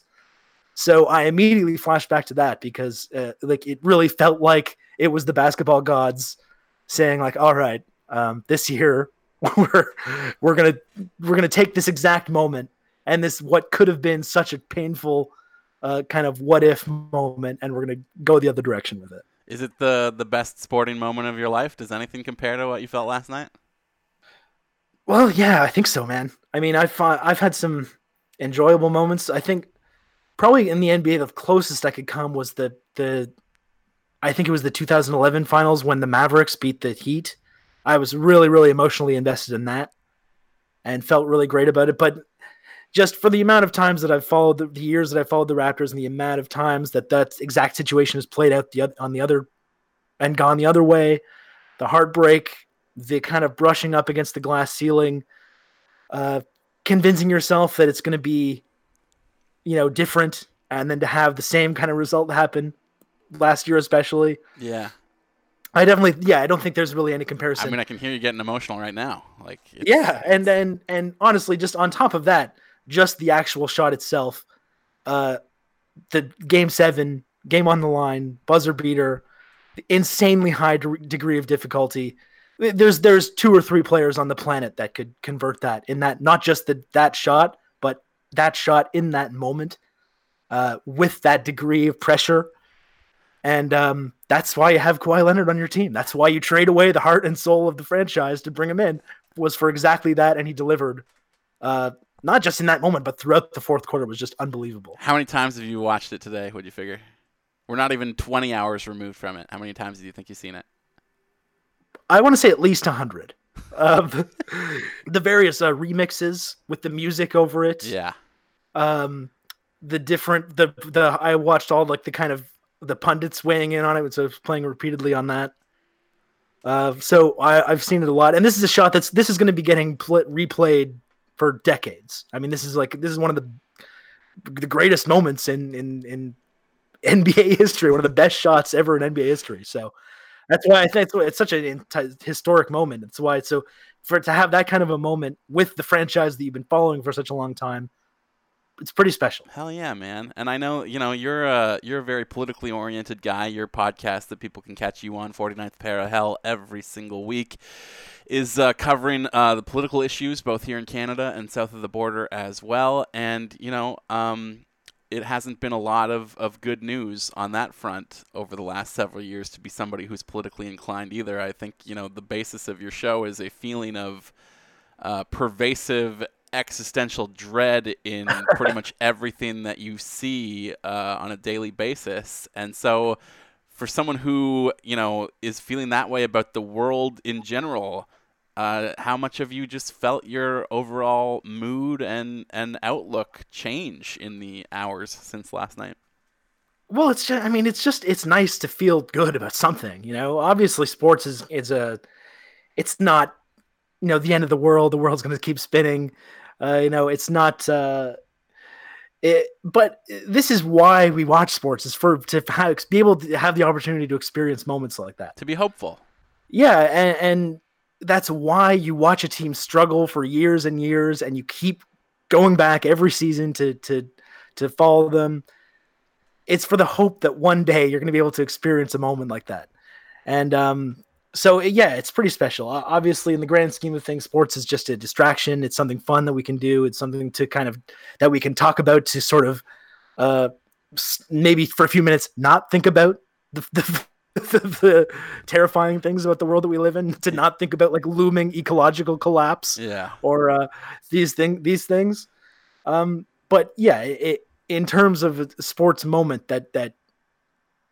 that's exactly why we watch in the first place, right? Is just to have the opportunity to experience those kinds of moments. Well, I'm glad that you got to experience it, and I'm happy I got to talk to you about it. Rob, thank you so much for doing this, man. Thanks for having me. Devang Desai. I am a supervising editor at The Score. I'm 30 years old, and I've been following them since their inception, so almost my whole life, basically. Where were you last night? So, our rec score soccer team had our game on Sunday as well, which happened to be at the exact same time as Game 7. So when I was not playing, I was watching the first half on my phone and then rushed back home, went to a local pub, and watched the second half there. I am not proud to say it was Gabby's, which is it's like a chain bar that's not super great. It's a bit like Shoeless Joe's, I guess you can say, but it was really close to my house, so I decided to go there. This is a situation where when you're watching the first half on the bench on your phone, like you're almost begging to be taken out of the game. We had enough subs where it wasn't diabolical how often I was coming off, but I was coming off very frequently to the point where I was doing it hockey shit style, so like putting in a huge 45 seconds and then making way for another player. So you rushed to Gabby's, and is this a bar where people are also there watching, or it's just a matter of convenience because it's the closest thing to you? Legit convenience. I mean, I knew they would be playing with the sound on, which was basically the only requirement I had, and it was super close to my apartment. So by convenience, met some people there who were also Raptors fans. I think the coolest moments like these are that you don't really know anyone when it starts or when the game starts, and then by the end it feels like you've gone through something quite incredible together. So we made some quick friends, and some shots were consumed in celebration, and now I know these people now, so it's a bit hilarious how the sports seems to do that. Devang, I love it. You have taken the opposite approach of basically everyone I've talked to so far who wasn't working the game last night, and that it seems like everybody wants to be alone to process the possibility of it going badly, and just even no matter what, it's just like it's too much emotions the entire time to be around people. So I love that you have gone a completely different direction here. Tell me about, because when did you arrive at the bar? Like for the start of the second half? Pretty much, yeah. I think it was like a couple of minutes into the third quarter. But like I'm also a Leafs fan as well, and I'd watched a lot of games this postseason, both Raptors and Leafs, alone at my place as well. So I totally understand why people feel more comfortable like that. I think it's a bit like group therapy, though, the way I treat it now. It's like, if that did went sideways, and who knows, and Kawhi doesn't come back, and we have to basically rebuild everything, maybe being surrounded by people is not the greatest, but I don't know. I just felt like we were okay. Like it was going to work out in the end, which is a shocking thing to believe as a Toronto sports fan. What's the collective emotion like in the bar as the half progresses? Because obviously Philly goes on a huge run in that third quarter, which probably feels very demoralizing. But at the same time, every time Kawhi hits a bucket, it is just like, you got a chance, right? Exactly. I mean, I think there's a lot of trepidation and nerves amongst the people that were watching the game at that place.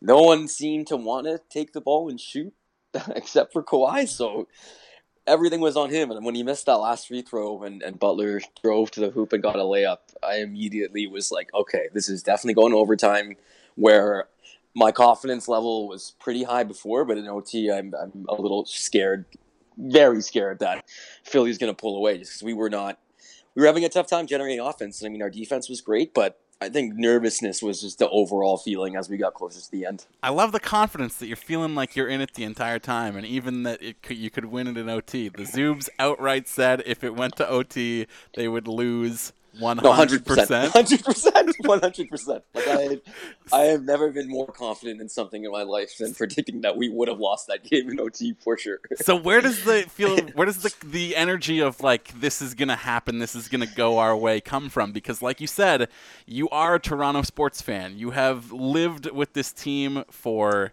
years and years, and the Leafs and everything that goes on with sports in that city. There's all kinds of reason to feel demoralized. Is it just the sheer force of Kawhi?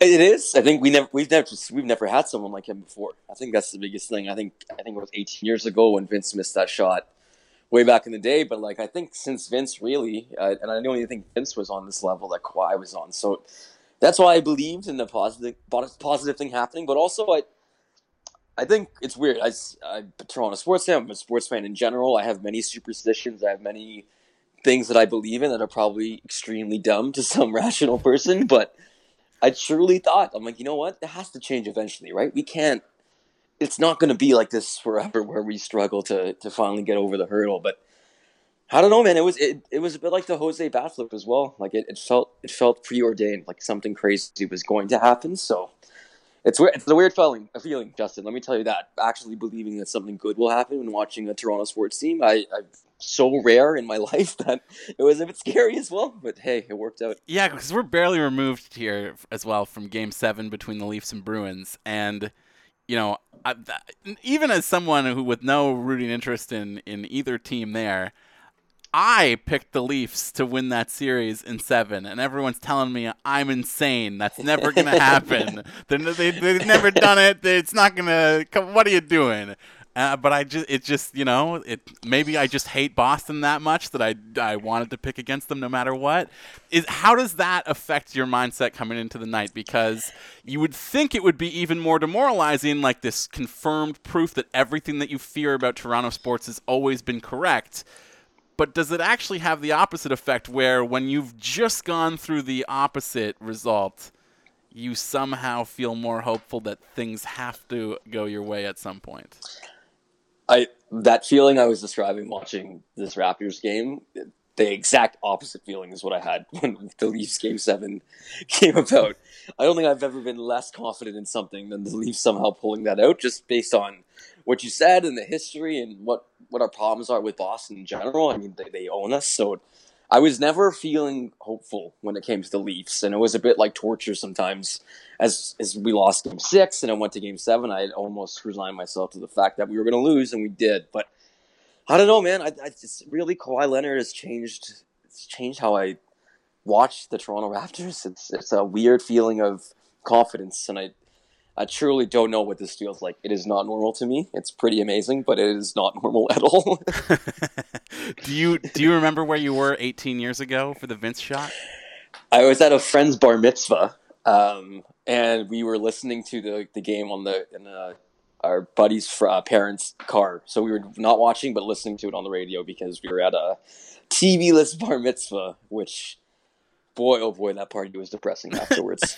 That was I've never heard people slander the education process so much that I did that day. I'm like, who needs to graduate anyways? And like, it's just a diploma. There was some extreme takes. I wonder if Twitter was around back then. It would have exploded. But how does the emotion come through then on a game like that through the radio versus not even being able to see the shot, right? On the radio, it sounded like Vince took a horrible contested shot for the way it was described by the broadcaster. I'm like, okay, so he's the degree of difficulty is extremely high. Not shocked he missed. But when you watch it on replay, and I watched it later, it's like, did the pump fake? He had everything right. I mean, just missed. He just missed, and it was a good look. So on the radio, though, I assumed that Vince had like a brain meltdown and decided to take an insane shot. But in the end, I mean, he had to take it. It just didn't go in. So let's contrast that with last night, where, we're in the dying seconds here. Like you just said, you feel like they would have lost. You're with Zoobs on this one if it went to overtime. That was about, the best defended, position they could have put Kawhi in possible. It's the exact opposite of the Carter thing. Everybody's drawn the parallels to how similar the moments are. But in terms of the shots that they actually got off, they really couldn't be more different, really, right? I mean, consider it was Ben Simmons initially guarding him, and then it went to Joel Embiid, two fantastic defensive players. I mean, the degree of difficulty. There's so many things about that moment that I still have trouble wrapping my head around. I think I watched that video of the shot 100 times today, and it's still, every time I watch it, I'm like, how in the world did it not only get over Joel Embiid, but to bounce like that so many times on the rim? Sometimes I struggle to believe it actually happened. That's just so crazy, man. What's the mood like in the bar as that shot is in the air before it even hits the rim? Silence. Yeah. Total silence. I'm an old man now, and of course I just played soccer, so I could feel my back slowly going as I was sitting there because I did not stretch properly. And as it goes in, I jump up in the air and we're all celebrating. I'm like, yeah, I think I just tweaked my back horribly, but it was all worth it in the end. So I think I slammed the ground. I did like the hand to the ground moment, like in a full knee position. Like, it was hilarious. You said as we started here, you feel connected now to all these strangers in the bar that you did not know coming into the night. What's obviously it's a party on screen. Everybody's rushing onto the court. What's it like in the bar? Jumping, dancing, high-fiving? What are we talking here? Jumping. There was these two women behind me who were watching, like directly behind me in a booth, who I think watched the fourth quarter with the hand over eye look, like the fear and scared, just like us all. But they were so invested, and when he hit that shot, it was like I believe one of them started crying. Like, it was just it's one of those things where, like, I don't think we'll ever see a moment like that again. And even if the Raptors, let's say, they lose to Milwaukee and the Bucks seem like they might be a better team, no one can take away that moment from us. Even how it works out, even if Kawhi leaves. And I think if we lose that game, it's a totally different story. And we're having some serious conversations about what the future holds for the Raptors. But it felt like a new lease on life. It felt like anything is possible now, and that feeling was shown through the people I was watching it with. Well, I gotta say, Devang, because you were living in Vancouver for a while here. A couple of years, yeah. Vancouver for a little while. And, you and I were buds. We hung out on occasion. And you feel different to me right now. And I don't know if that's just the vibe of being back in your hometown with your family and friends and the people that you missed the entire time you were out here, or if this is just I'm catching you on the right day because the shot changed everything. I think it's a bit of both. It's a bit of both. I had a great time in Vancouver, but I think that connection. I mean, I watched a bunch of Raptors games and Leaf games back out west, and you meet a lot of people who are from Toronto, and you have that bond as well. But I felt the pulse of the city last night, and I haven't experienced. I think it's maybe a couple years back when the Raptors first made the conference finals, when you felt that feeling around the city where everyone is so invested in this. But last night it eclipsed that, and I just had random people walking down the street yelling Kawhi Leonard, and I'm like, yep, this is it. This is it. I love to hear it, man. That's it's beautiful. It's beautiful. Yeah, I'm so happy for you and all of us, really. Thank you, because man. It's not just a Toronto thing. Like, this is for sure. The as much as there's pushback that people want to be like, oh, the Raptors and the Blue Jays, they get all this coverage that they don't deserve because they're in the big city. They're the only show in town. They're the only team in the entire country. We all get to share in this. That might be the best voice acting I've heard of someone from Vancouver. I think you nailed it entirely. There's a lot. I mean, I found it went two ways. Like, either one, people were all in on the Raptors out west, and like they like just love basketball, or two, they hate them so much and have bad memories, of course, of what happened to the Grizzlies, which I get. Like, your team was taken away, but you nailed it perfectly, and I understand why there's hard feelings, but it's the only show in town, like you said. We all get to be a part of it, and why wouldn't you want to be a part of a moment like that, right? It's not I the North, it's we the North. So how about that? That's poetry, Devang. There's no better way to wrap it up than that right there, buddy. Thank you so much for taking the time. Of course, buddy. Take care. Appreciate it. Vyas Duran. I'm a policy researcher, organizer, and writer out of Vancouver. And Vyas, you were watching the game last night, yes? Yeah, so I'm a big bandwagoner. I haven't had time to watch a bunch of NBA this year, but I had some free time and a couple group DMs I was on. We're all watching the game, and it was Game 7. I figured I should watch, so I watched almost the entirety of the game. I think I watched all the important parts, but then I had to go record a little podcast we have called Roxy Fever, and I was already running late. And, they tied the game up. Yeah, tie game, yeah. 4 seconds left. I thought it was 2 seconds left. And for just a second there, I totally forgot how basketball works. Like, I knew that last 5 minutes was going to be pretty intense, and I I had no confidence that anything was going to happen in what I thought was the last 2 seconds, because I haven't watched basketball for a while, and I don't watch. Yeah, and so like my heart rate was up watching the game. Like I don't have too much stake in it, but like I was watching the game and my heart rate is going up seeing how Kawhi played, and I figured, I gotta go record the podcast. I gotta jump in my car. I'm sure by the time I get in the car, overtime will have started, and I'll catch it on radio. Now, Now I get in, and luckily it's on the right tune, and I just hear cheering. And I hear them talking to Danny Green. Now, I totally forgot that Danny Green was a Raptor. I thought he was traded months ago. I thought he was involved in the Spurs trade, so I was really confused. And I drove for about 2 or 3 minutes before realizing that the Raptors had won. And I was like, overtime usually isn't sudden death. That's not how basketball works. That wouldn't make sense. So, in a sport, I'm a sports fan, by the way. I have a sports podcast. In a sport where you know that like the last minute of the fourth quarter can sometimes go on for as long as 15 minutes because time just stands still, and it's also a sport that is like defined by buzzer beaters as well. I just want you to say, for the record, that with 4 seconds left in the fourth quarter, you got up and left. Closed the laptop, walked outside, took my sweet-ass time, and I missed the greatest shot in Toronto Raptors history. I'm going to sip on that coffee right now. Hello, sports fans. This is my first year being a reputable sports commentator, I think. And it's all turned to shit.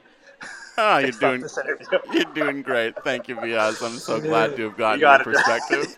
You got it. My role on Roxy Fever is as the dumb Canucks fan. I didn't know as a dumb sports fan, period. So, you're welcome. This is representation. Thank you. You got it, Justin. I'm Jake Goldsby. I am an actor and also the co-host of Toronto's best generalist sports podcast, Sportsfeld. I'm 30 years old, and I have been following this team since day one. Where were you last night? I was alone in my apartment in downtown Toronto because it was hard to schedule anything else on Mother's Day. And it was not my ideal way to watch, but can't complain with the result. So this is not a like Zoobs-esque self-imposed isolation, be alone with your feelings. No, I actually said to him this morning that I don't know how he does it, because I know that is his, like, Zoobs loves to watch important games completely alone, and I hate it. To me, it makes it way more stressful when you don't have, like, the other people in a bar setting to or even just other people in the house to like offset your own anxiety by latching onto theirs, or just feeling some kind of connective shared experience, whether that's good or bad, right? Yeah, like I was in a group chat with some friends and we were like talking on like Facebook chat throughout the whole game, which helped, but it wasn't kind of the same. So what's the vibe in your place last night, Jake? I want to know, like, what's your snack situation like? Are the lights off? No. All lights were on. I ordered a pizza somewhere like mid-first quarter, I want to say. Because there was, like, I had that moment of, like, do I just stay home? Do I go across town to a friend's house and, like, watch with him? And we order food. Like, what do I was dealing with, like, trying to figure out if my softball game was getting rained out or not. So I was just I started the game very unfocused, I would say. Are you glued to the couch? Are you, like, slowly sinking into the cushions? Or are you standing up and pacing around? I guess I'm trying to remember when in the game it was. I can't really specifically. I think it was around when we went up 14-7 in the first. And then they came back to sort of cut that lead. So I think it must have been like, I don't know, like the 7-6 minute mark of the first. I was pretty much standing up, pacing for the entire game, which is unusual for me. I think because I was alone, I didn't really know what to do or how to handle it. So I was just sort of pacing and standing, and then, clapping and yelling and jumping on the big, actually not even the big moments, just any, like, we hit a 3 that like made it 42-40 or some shit like that, and I was like, yeah, it was fun, but like a lot. I feel that like every single basket that Kawhi sank throughout the entire game, I'm yelling, even if they're losing at the time. Like it doesn't it doesn't and I was matter. Just like, I was waiting for like Kyle or someone to start hitting shots too. It was like every shot they put up, I was like, is this going to be the start of the run? Because like it felt as close. I mean, like I've been thinking about it all day. Honestly, I think I sort of said something different on Sportsville this morning, where I kind of said like, it felt like it was going to be a 1-2 possession game all the way through. For the first half, it kind of didn't. Like it kind of felt like one of those games that a team was going to pull away. Yeah, like because they were both playing so bad on offense that it felt like one run could really seal it. Zoob's and I were having this debate this morning because he was saying how he doesn't find the first 3 quarters of basketball stressful because nothing matters but the fourth quarter. And I get that to an extent, but it was also last night, it kind of felt when like we went up 7, then they went on the 16-0 run to go up 5. I was like, oh, okay, this is the run that's going to like end this game. Yeah, at the same time though, the Raps go up 7, it sort of feels like they could go up 15 here. Totally. This game is not going to be close at all, and we can just relax. There was like 5 minutes where I was like, maybe this game will be over by the 4th. It obviously wasn't. But... And probably for the better, right? Like we don't. Yeah, for sure. Retrospectively, Absolutely. yes, but in the moment, retrospectively, like it very literally, and with like proper use of the word literally, could not have been scripted any better. So, this is a very interesting year around the team, and you can't, separate yourself from the history of not just watching the Raptors, but watching Toronto sports in general, right? We are a anxious bunch, I would say.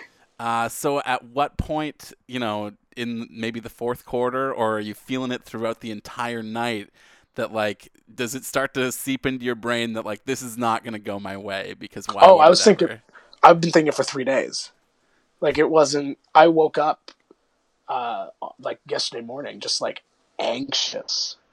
And like, it was weird because this whole season has been very, like the dichotomy of the Raptors season has been really strange because we are, as Raptors fans, so used to failure and coming up short. And that has been the case for 25 years now. So, or however long it's been. But this team is so good and they have one of the 2-3 best players on the planet that there's this rational side of your brain that's like, no, like it's going to be fine. They're not going to, shit their pants when it gets tough or when it gets tense because they have guys like Kawhi and Gasol and Danny Green to sort of, weather the storm. And you can debate who did and who didn't, but just the overall feel of the team. So I was, of course, the history and like the anxiety was there and has been all playoffs and will continue to be for however long we're in the playoffs. But there is a sense of the ability to just be like, okay, Kawhi's got this is very new. Like you knew when it got down the fourth with like 5 minutes left and him and Butler were just kind of trading buckets. Yeah. It wasn't like I've said this a couple times in these playoffs actually about how in years past, DeMar throws up 35 shots in a playoff game. We're like, no, stop shooting. Like, don't go 1-on-4 with Kawhi. It's like, yeah, shoot more. Do whatever you want because it's probably going to work. Which is, like, I guess that's what it's like having a superstar player. It's like, it's just kind of going to work. Are you used to that feeling yet, or is it still like No. you're mentally fighting against that with everything you got? I don't think I will get used to it unless he stays. Like, I think if he stays and we get another year of seeing that, and, like, you know, load management or not, like, if we get another playoff run with Kawhi, then I think that sort of unfamiliarity would, it's like, yeah, we got this, we have Kawhi. But I think the fact we don't know adds to all of it. Just like, is this like, have we been gifted 1 year of, like, gloriousness and then we go back to being average, you know? So Yeah, it's like it's not just like people saying unreal to describe, like, you know, the shot and everything that happened last night. It's literally the feeling of unreality that this is not But normal, that this can't continue. I said last night on Twitter that, like, that shot never goes in for the Raptors. Like, the sort of buzzer-beating clutch playoff shot, it just doesn't happen. We've had some clutch playoff performances before, but they've been, like, whole games and moments. They've always been tempered with the, like, well, okay, fine, but then there's LeBron, or, well, they shouldn't have taken this many games to win this series. Like, there hasn't been an experience, really, where it's like, okay, this should go 7. Philly's a good team. They have 3 all-world players. Like, there's no reason, and 2 other very complimentary pieces. And then to be like, but we have the best player, and he's taking a shot at the buzzer, and it's going in, is totally new. Do you remember where you were 18 years ago for the Vince shot?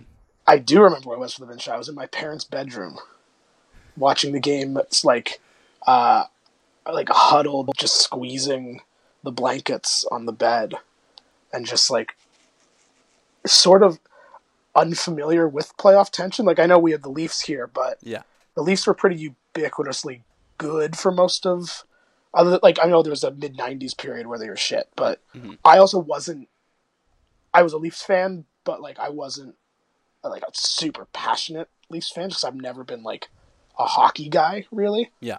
Which is funny, even though I was paid to be one. But,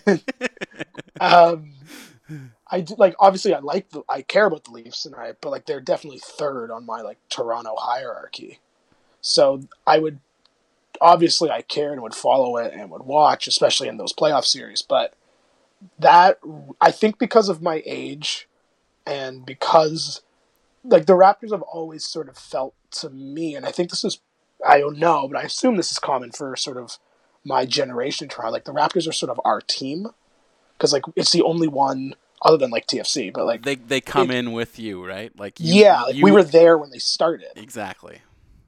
And so I think that, and Vince's sort of ascent was so otherworldly at that time, and to be, I was 2001, so I was 13 for that game.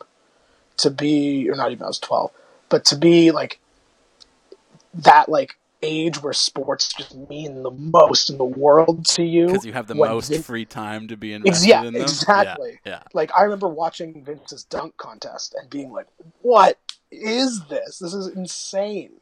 Like, it was truly, like, the biggest thing in the city, and it's basketball, so it's, like, it's cool, and it's interesting, and it's the similarities and, like, poetic whatever of the shot last night to Vince's is weird. Is that the first, like, big sports heartache you can remember? Is there anything major before that? I don't think there was a singular moment. Like, the Jays becoming bad was pretty affecting. But that's like a procedural slide, right? You can't exactly. Pinpoint it. I don't know. I'm sure, like, there must have been I feel like I don't remember being affected by, like, I was obviously disappointed when the Leafs lost, and especially in those years where they went to the conference final against, like, Buffalo and Carolina.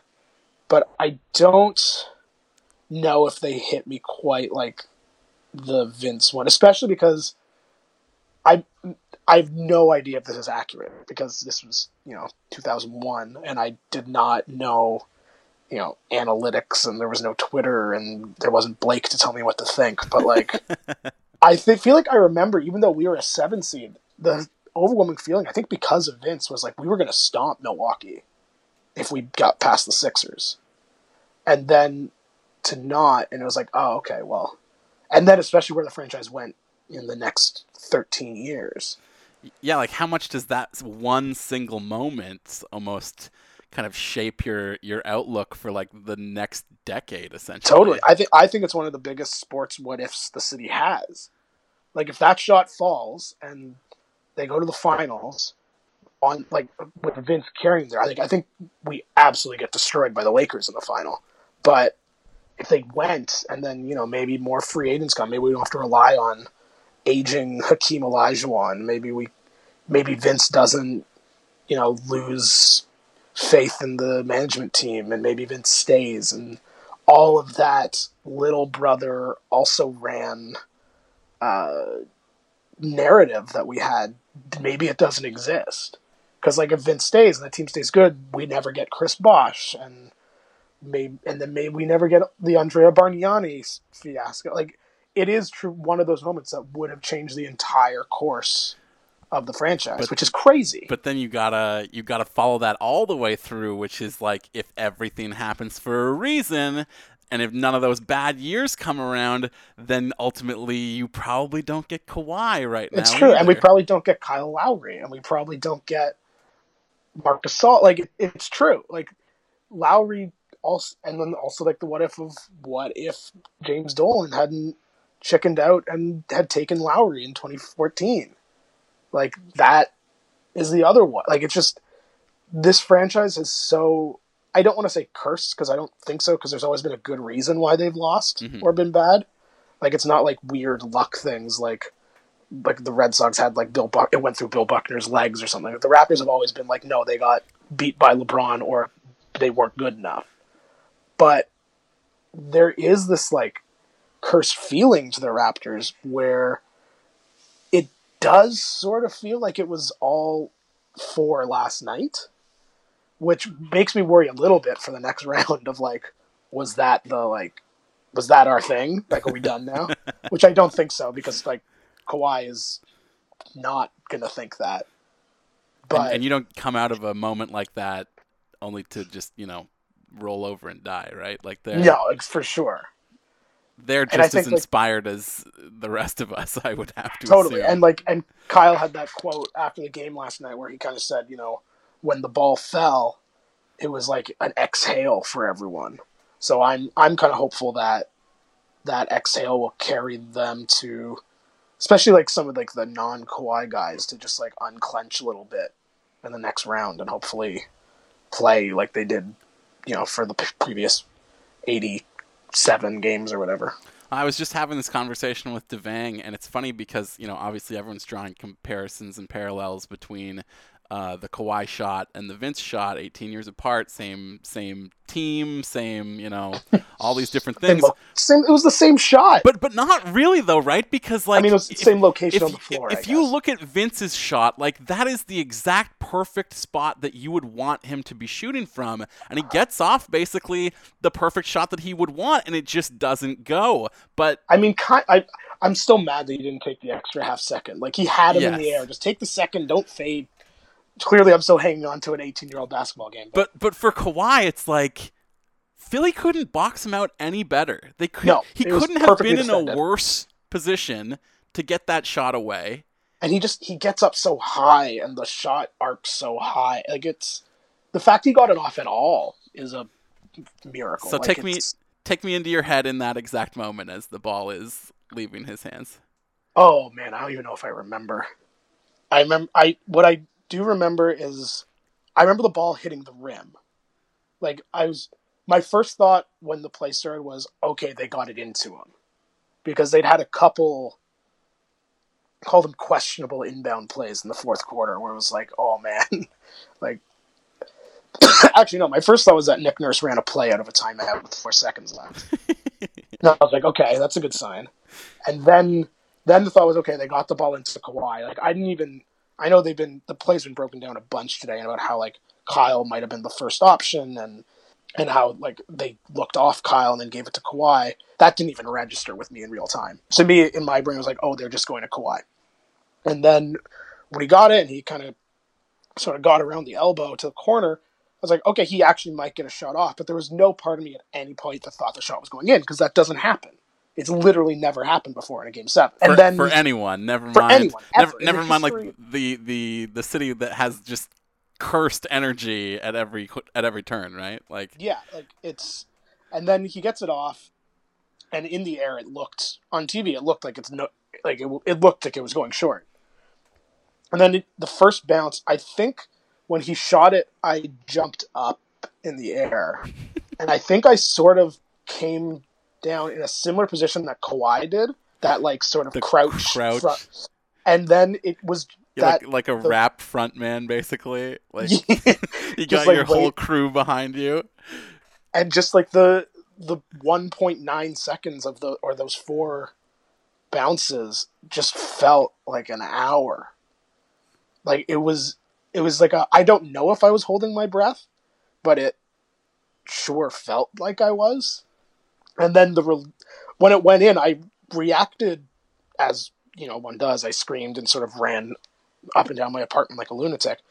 But the reaction was, I didn't really believe it had happened. It was like, it felt similar to the bat flip, where when, like, I don't remember that ball leaving the park. Like, it's one of those things, like, I know it happened. So, like, I saw it happen. But the actual moment is kind of just like, I didn't believe it went in. Like, I was like, oh, he didn't get it off. Or, oh, it didn't actually go in. And the whole 20,000 people in the ACC are wrong. Yeah. And then it wasn't until I sort of finished running laps in my apartment and came back to the TV that I was like, oh my God, no, that went in. You experience like sensory overload in a way where you're yeah, it's like you're so overjoyed that your concept of being able to process anything goes kind of out the window, I guess. Because I've heard a lot of people say this today, is like, I don't know. I don't know what happened. Yeah, and I can only think of there's 3 sport moments I can think of where would be like Edwin's home run in the wildcard game, the bat flip, and Crosby's goal in 2010. All 3 of those, I don't remember them actually happening. And like for Edwin's home run, I was in the building, and I remember the immediate aftermath. But like the actual moment of that release is like it. I know it happened. I can feel it in my throat today that it happened. But it's just like it's like a flash of white light, right? It's like, yeah, totally.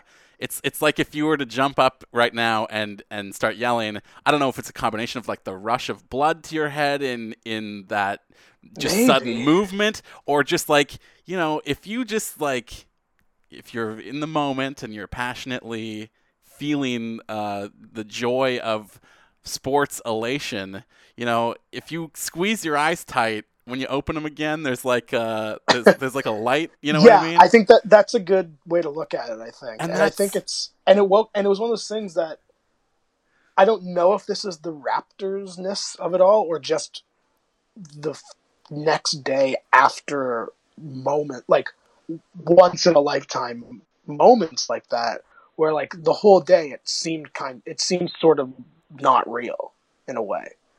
It's one of those like, oh my God, we're still alive. Like that game did happen. Thinking about the next series seems impossible. Like the fact after that we still have to win 8 more games to win a title seems like not impossible to do, but just like the concept of it, that there could be more insanity and more basketball after that is like, well, like that's not a thing. Like why would there be more basketball after that? That was the best basketball. Even though it was the worst basketball. But is there any way that this ends badly now, or is this moment so transcendent that it doesn't really matter what happens here? I mean, I think it can always end badly for the Raptors. I think that's all. Like, in retrospect, probably not. Like, I think in the moment, like if we get absolutely just punked by the Bucks, which is possible, like they just get swept and out in 4 games by like combined like 100 points, that'd be real tough to take. But I think in retrospect, regardless of if Kawhi stays or leaves, we will always have that moment, and like no matter what happens, the only Game 7 buzzer beater in a playoff series belongs to the Raptors. Like, forever. And that's indisputable.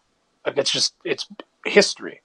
So it will be tough when we lose, but I don't think it will ever, like, tarnish this. Similar as we look at the bat flip, where it's like, they lost, which makes it not quite as, momentous as it might have been. Mm-hmm. But that moment is still talked about in such, loving tones, and it'll never be forgotten that I think this is a similar situation. And if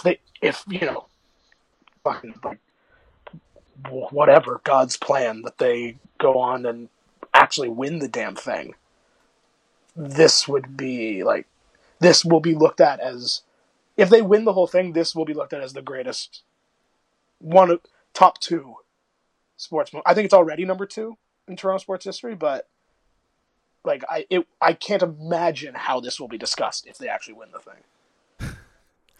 Dare to dream. I got one last question for you, Jake, and then we'll wrap up. And you mentioned off the hop that you are an actor.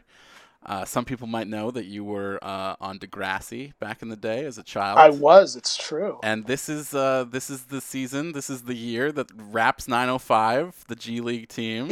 Yep. They brought you guys in. They had a Degrassi night. They did, or Degrassi Saturday afternoon. But yeah.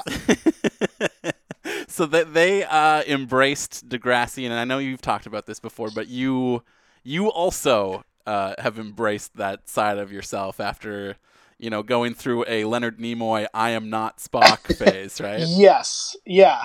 I mean, I think it's hard to not go through that Nimoy phase when it's like when you went through puberty doing whatever you did when you went through puberty.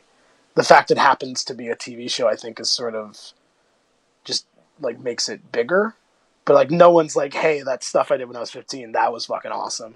You know what I mean? So like it took me a while to sort of come to grips with that, but the last year has been good sort of for my brain with that, which has been nice. Well, my question is, do you think it's any coincidence that in a year where the Raptors help you embrace a part of yourself, you in turn embrace a part of the Raptors that you feel unfamiliar with as well? I don't know. I'm not a big believer in, things meaning things, but I look at last night and maybe it is. Who like, So I don't know if it would certainly be a nice little tidy script for everything.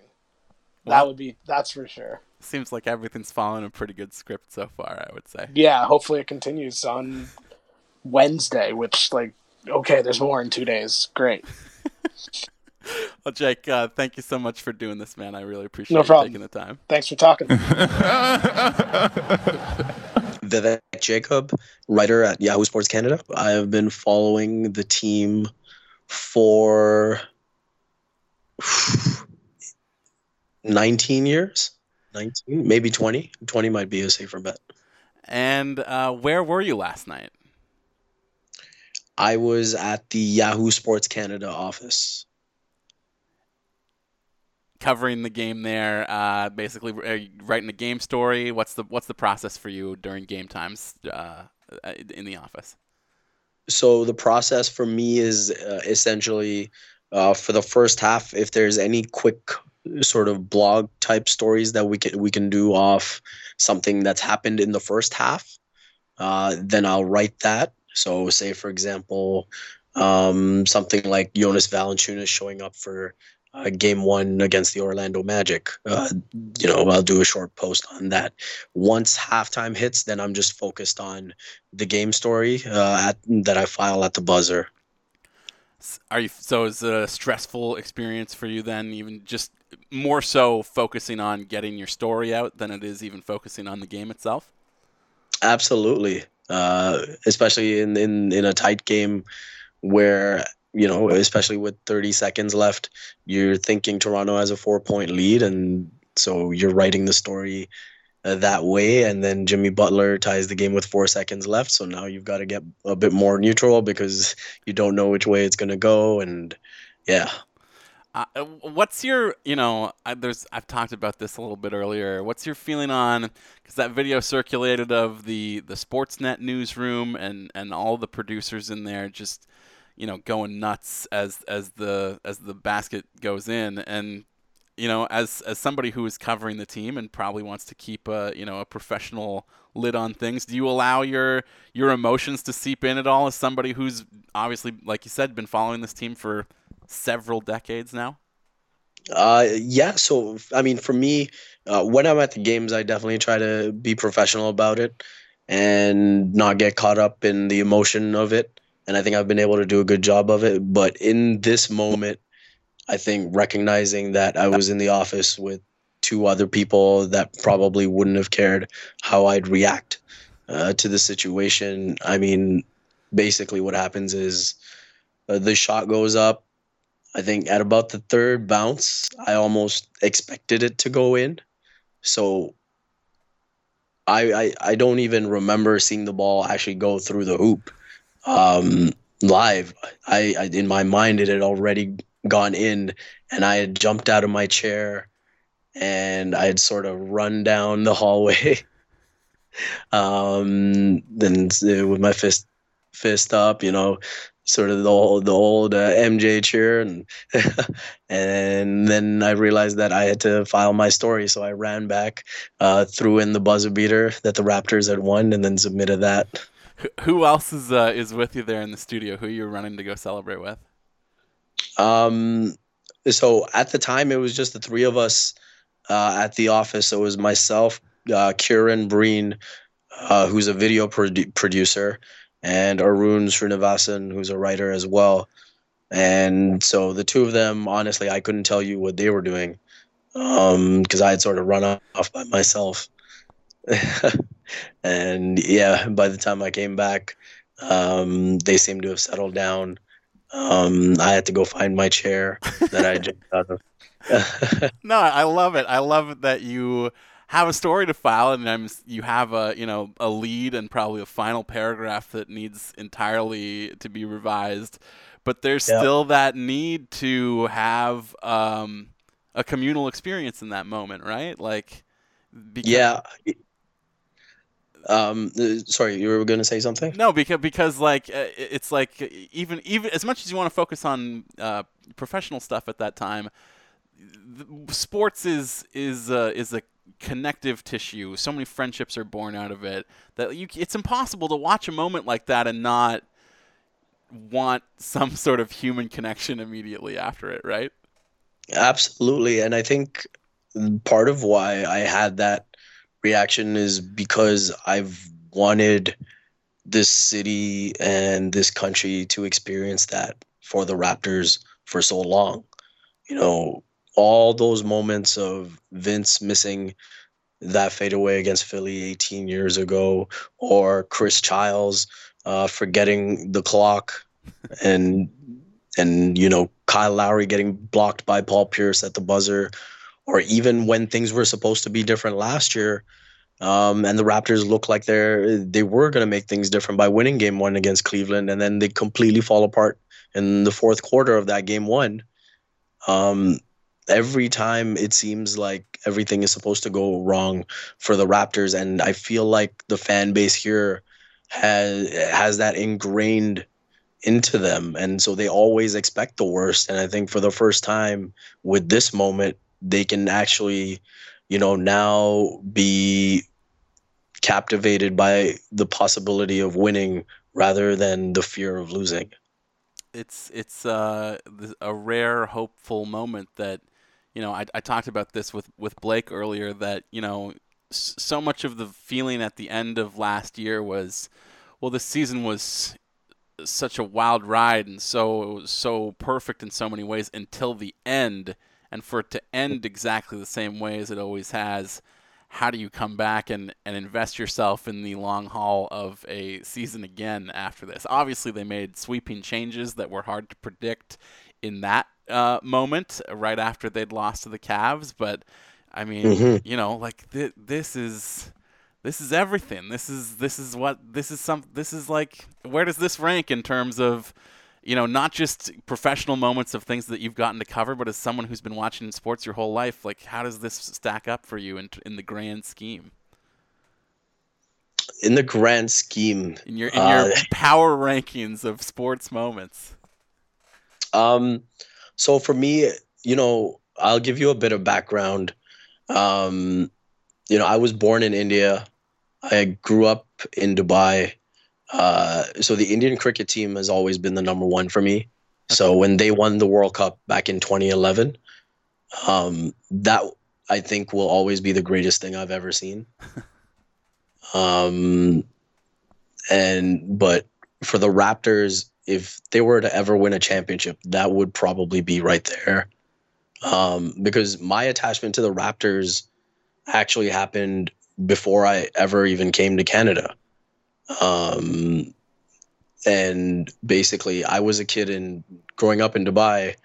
Basketball wasn't really big there. All I cared about was soccer and tennis and cricket. And all of a sudden on Friday evenings, if I remember correctly, there was this show called NBA Action that started airing. And at the end of the half-hour show, there was a top 10 countdown. And it seemed like clips of the week, basically, from everything that's happened that week, essentially. Exactly.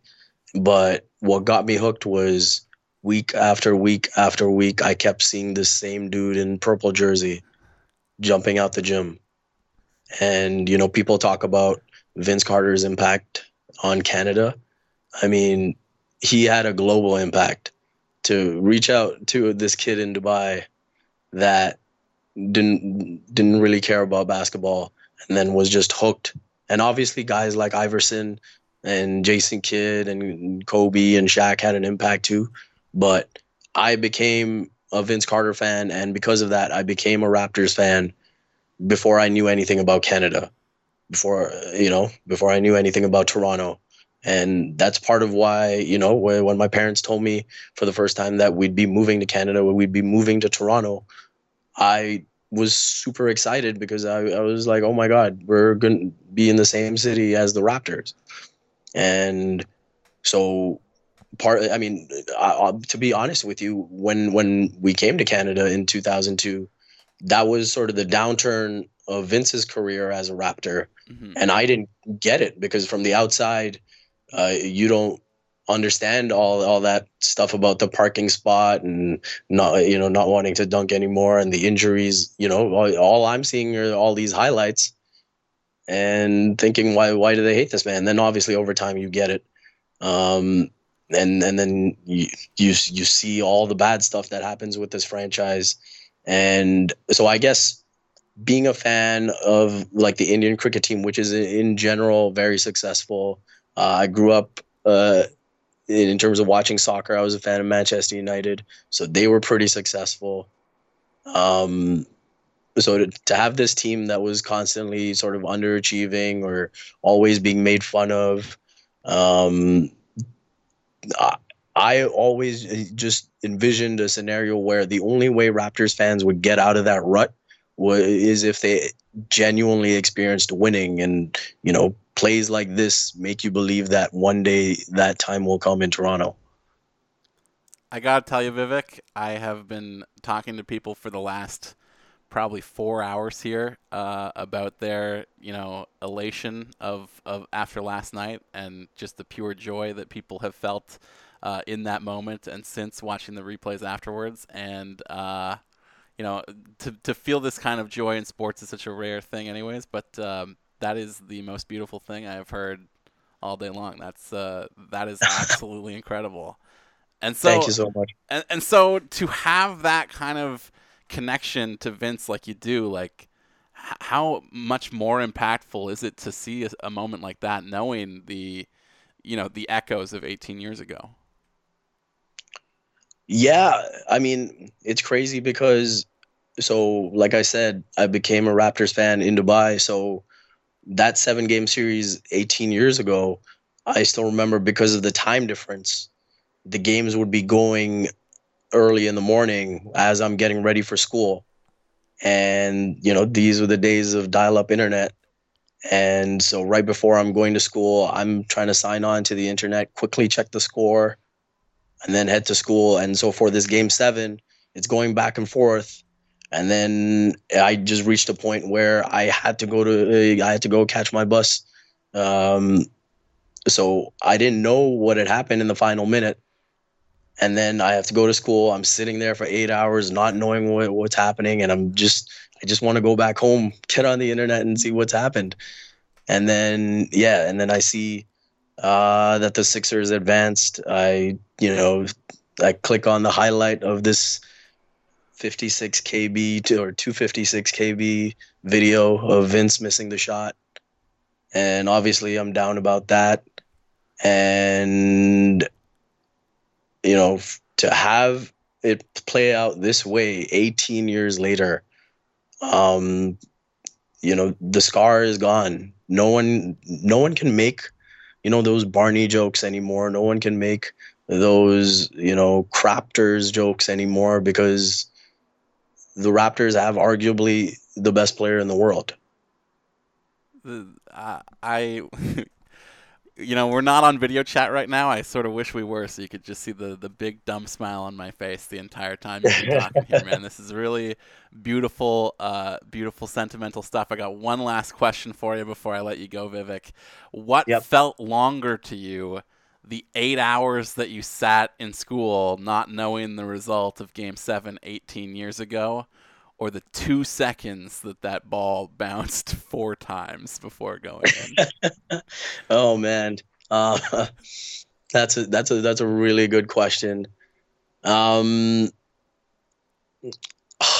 would have to say, I think the 8 hours felt longer, just in the sense that, again, that was the time when you sort of kind of still feared the worst. Yeah.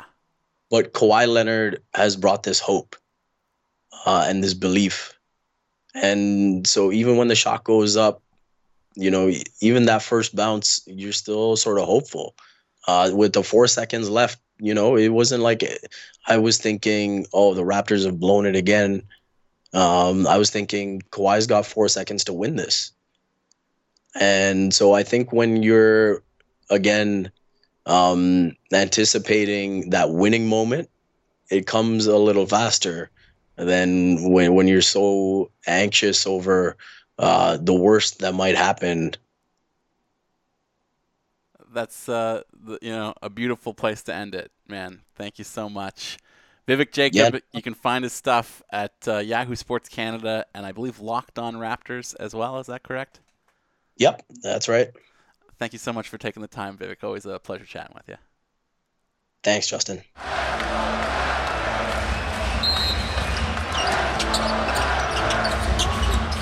Kawhi up top, looks at the clock, turns the corner for the win. You got it! Kawhi Leonard with the game winner! Hanging in the air, the ball suspended in air. In some 18 years later, the Raptors get the shot to go. That's your Real Good for the week. It was a pure pleasure to put together. I want to thank every single person who joined me to share their stories this week. Sean Woodley, Blake Murphy, Max Kerman, Andrew Zuber, Josh Custodio, Rob Russo, Devang Desai, Vyaz Saran, Jake Goldsby, and Vivek Jacob. Wonderful emotion, wonderful thoughts, and just the pure essence of sports joy. This is what we are all watching games for night after night, is to get to experience the elation of a moment like this. So thank you to every single one of them for joining me this week to share their stories. Thank you to you for tuning in and listening to the show this week. I know it's not the typical hockey discussion that we get into, but on a moment like that, you gotta talk about it. You just do. You just do. My name is Justin Morissette. If you like this show and you want to support it, you can do so by heading on over to patreon.com/realgoodshow, or just do me a solid by throwing me a review on iTunes, wherever you happen to get your podcasts, or just tell someone that you know that the show exists and that you like it and that they might like it too. It's always nice when people do that. So until next week, be real, be good, be real good. Yes.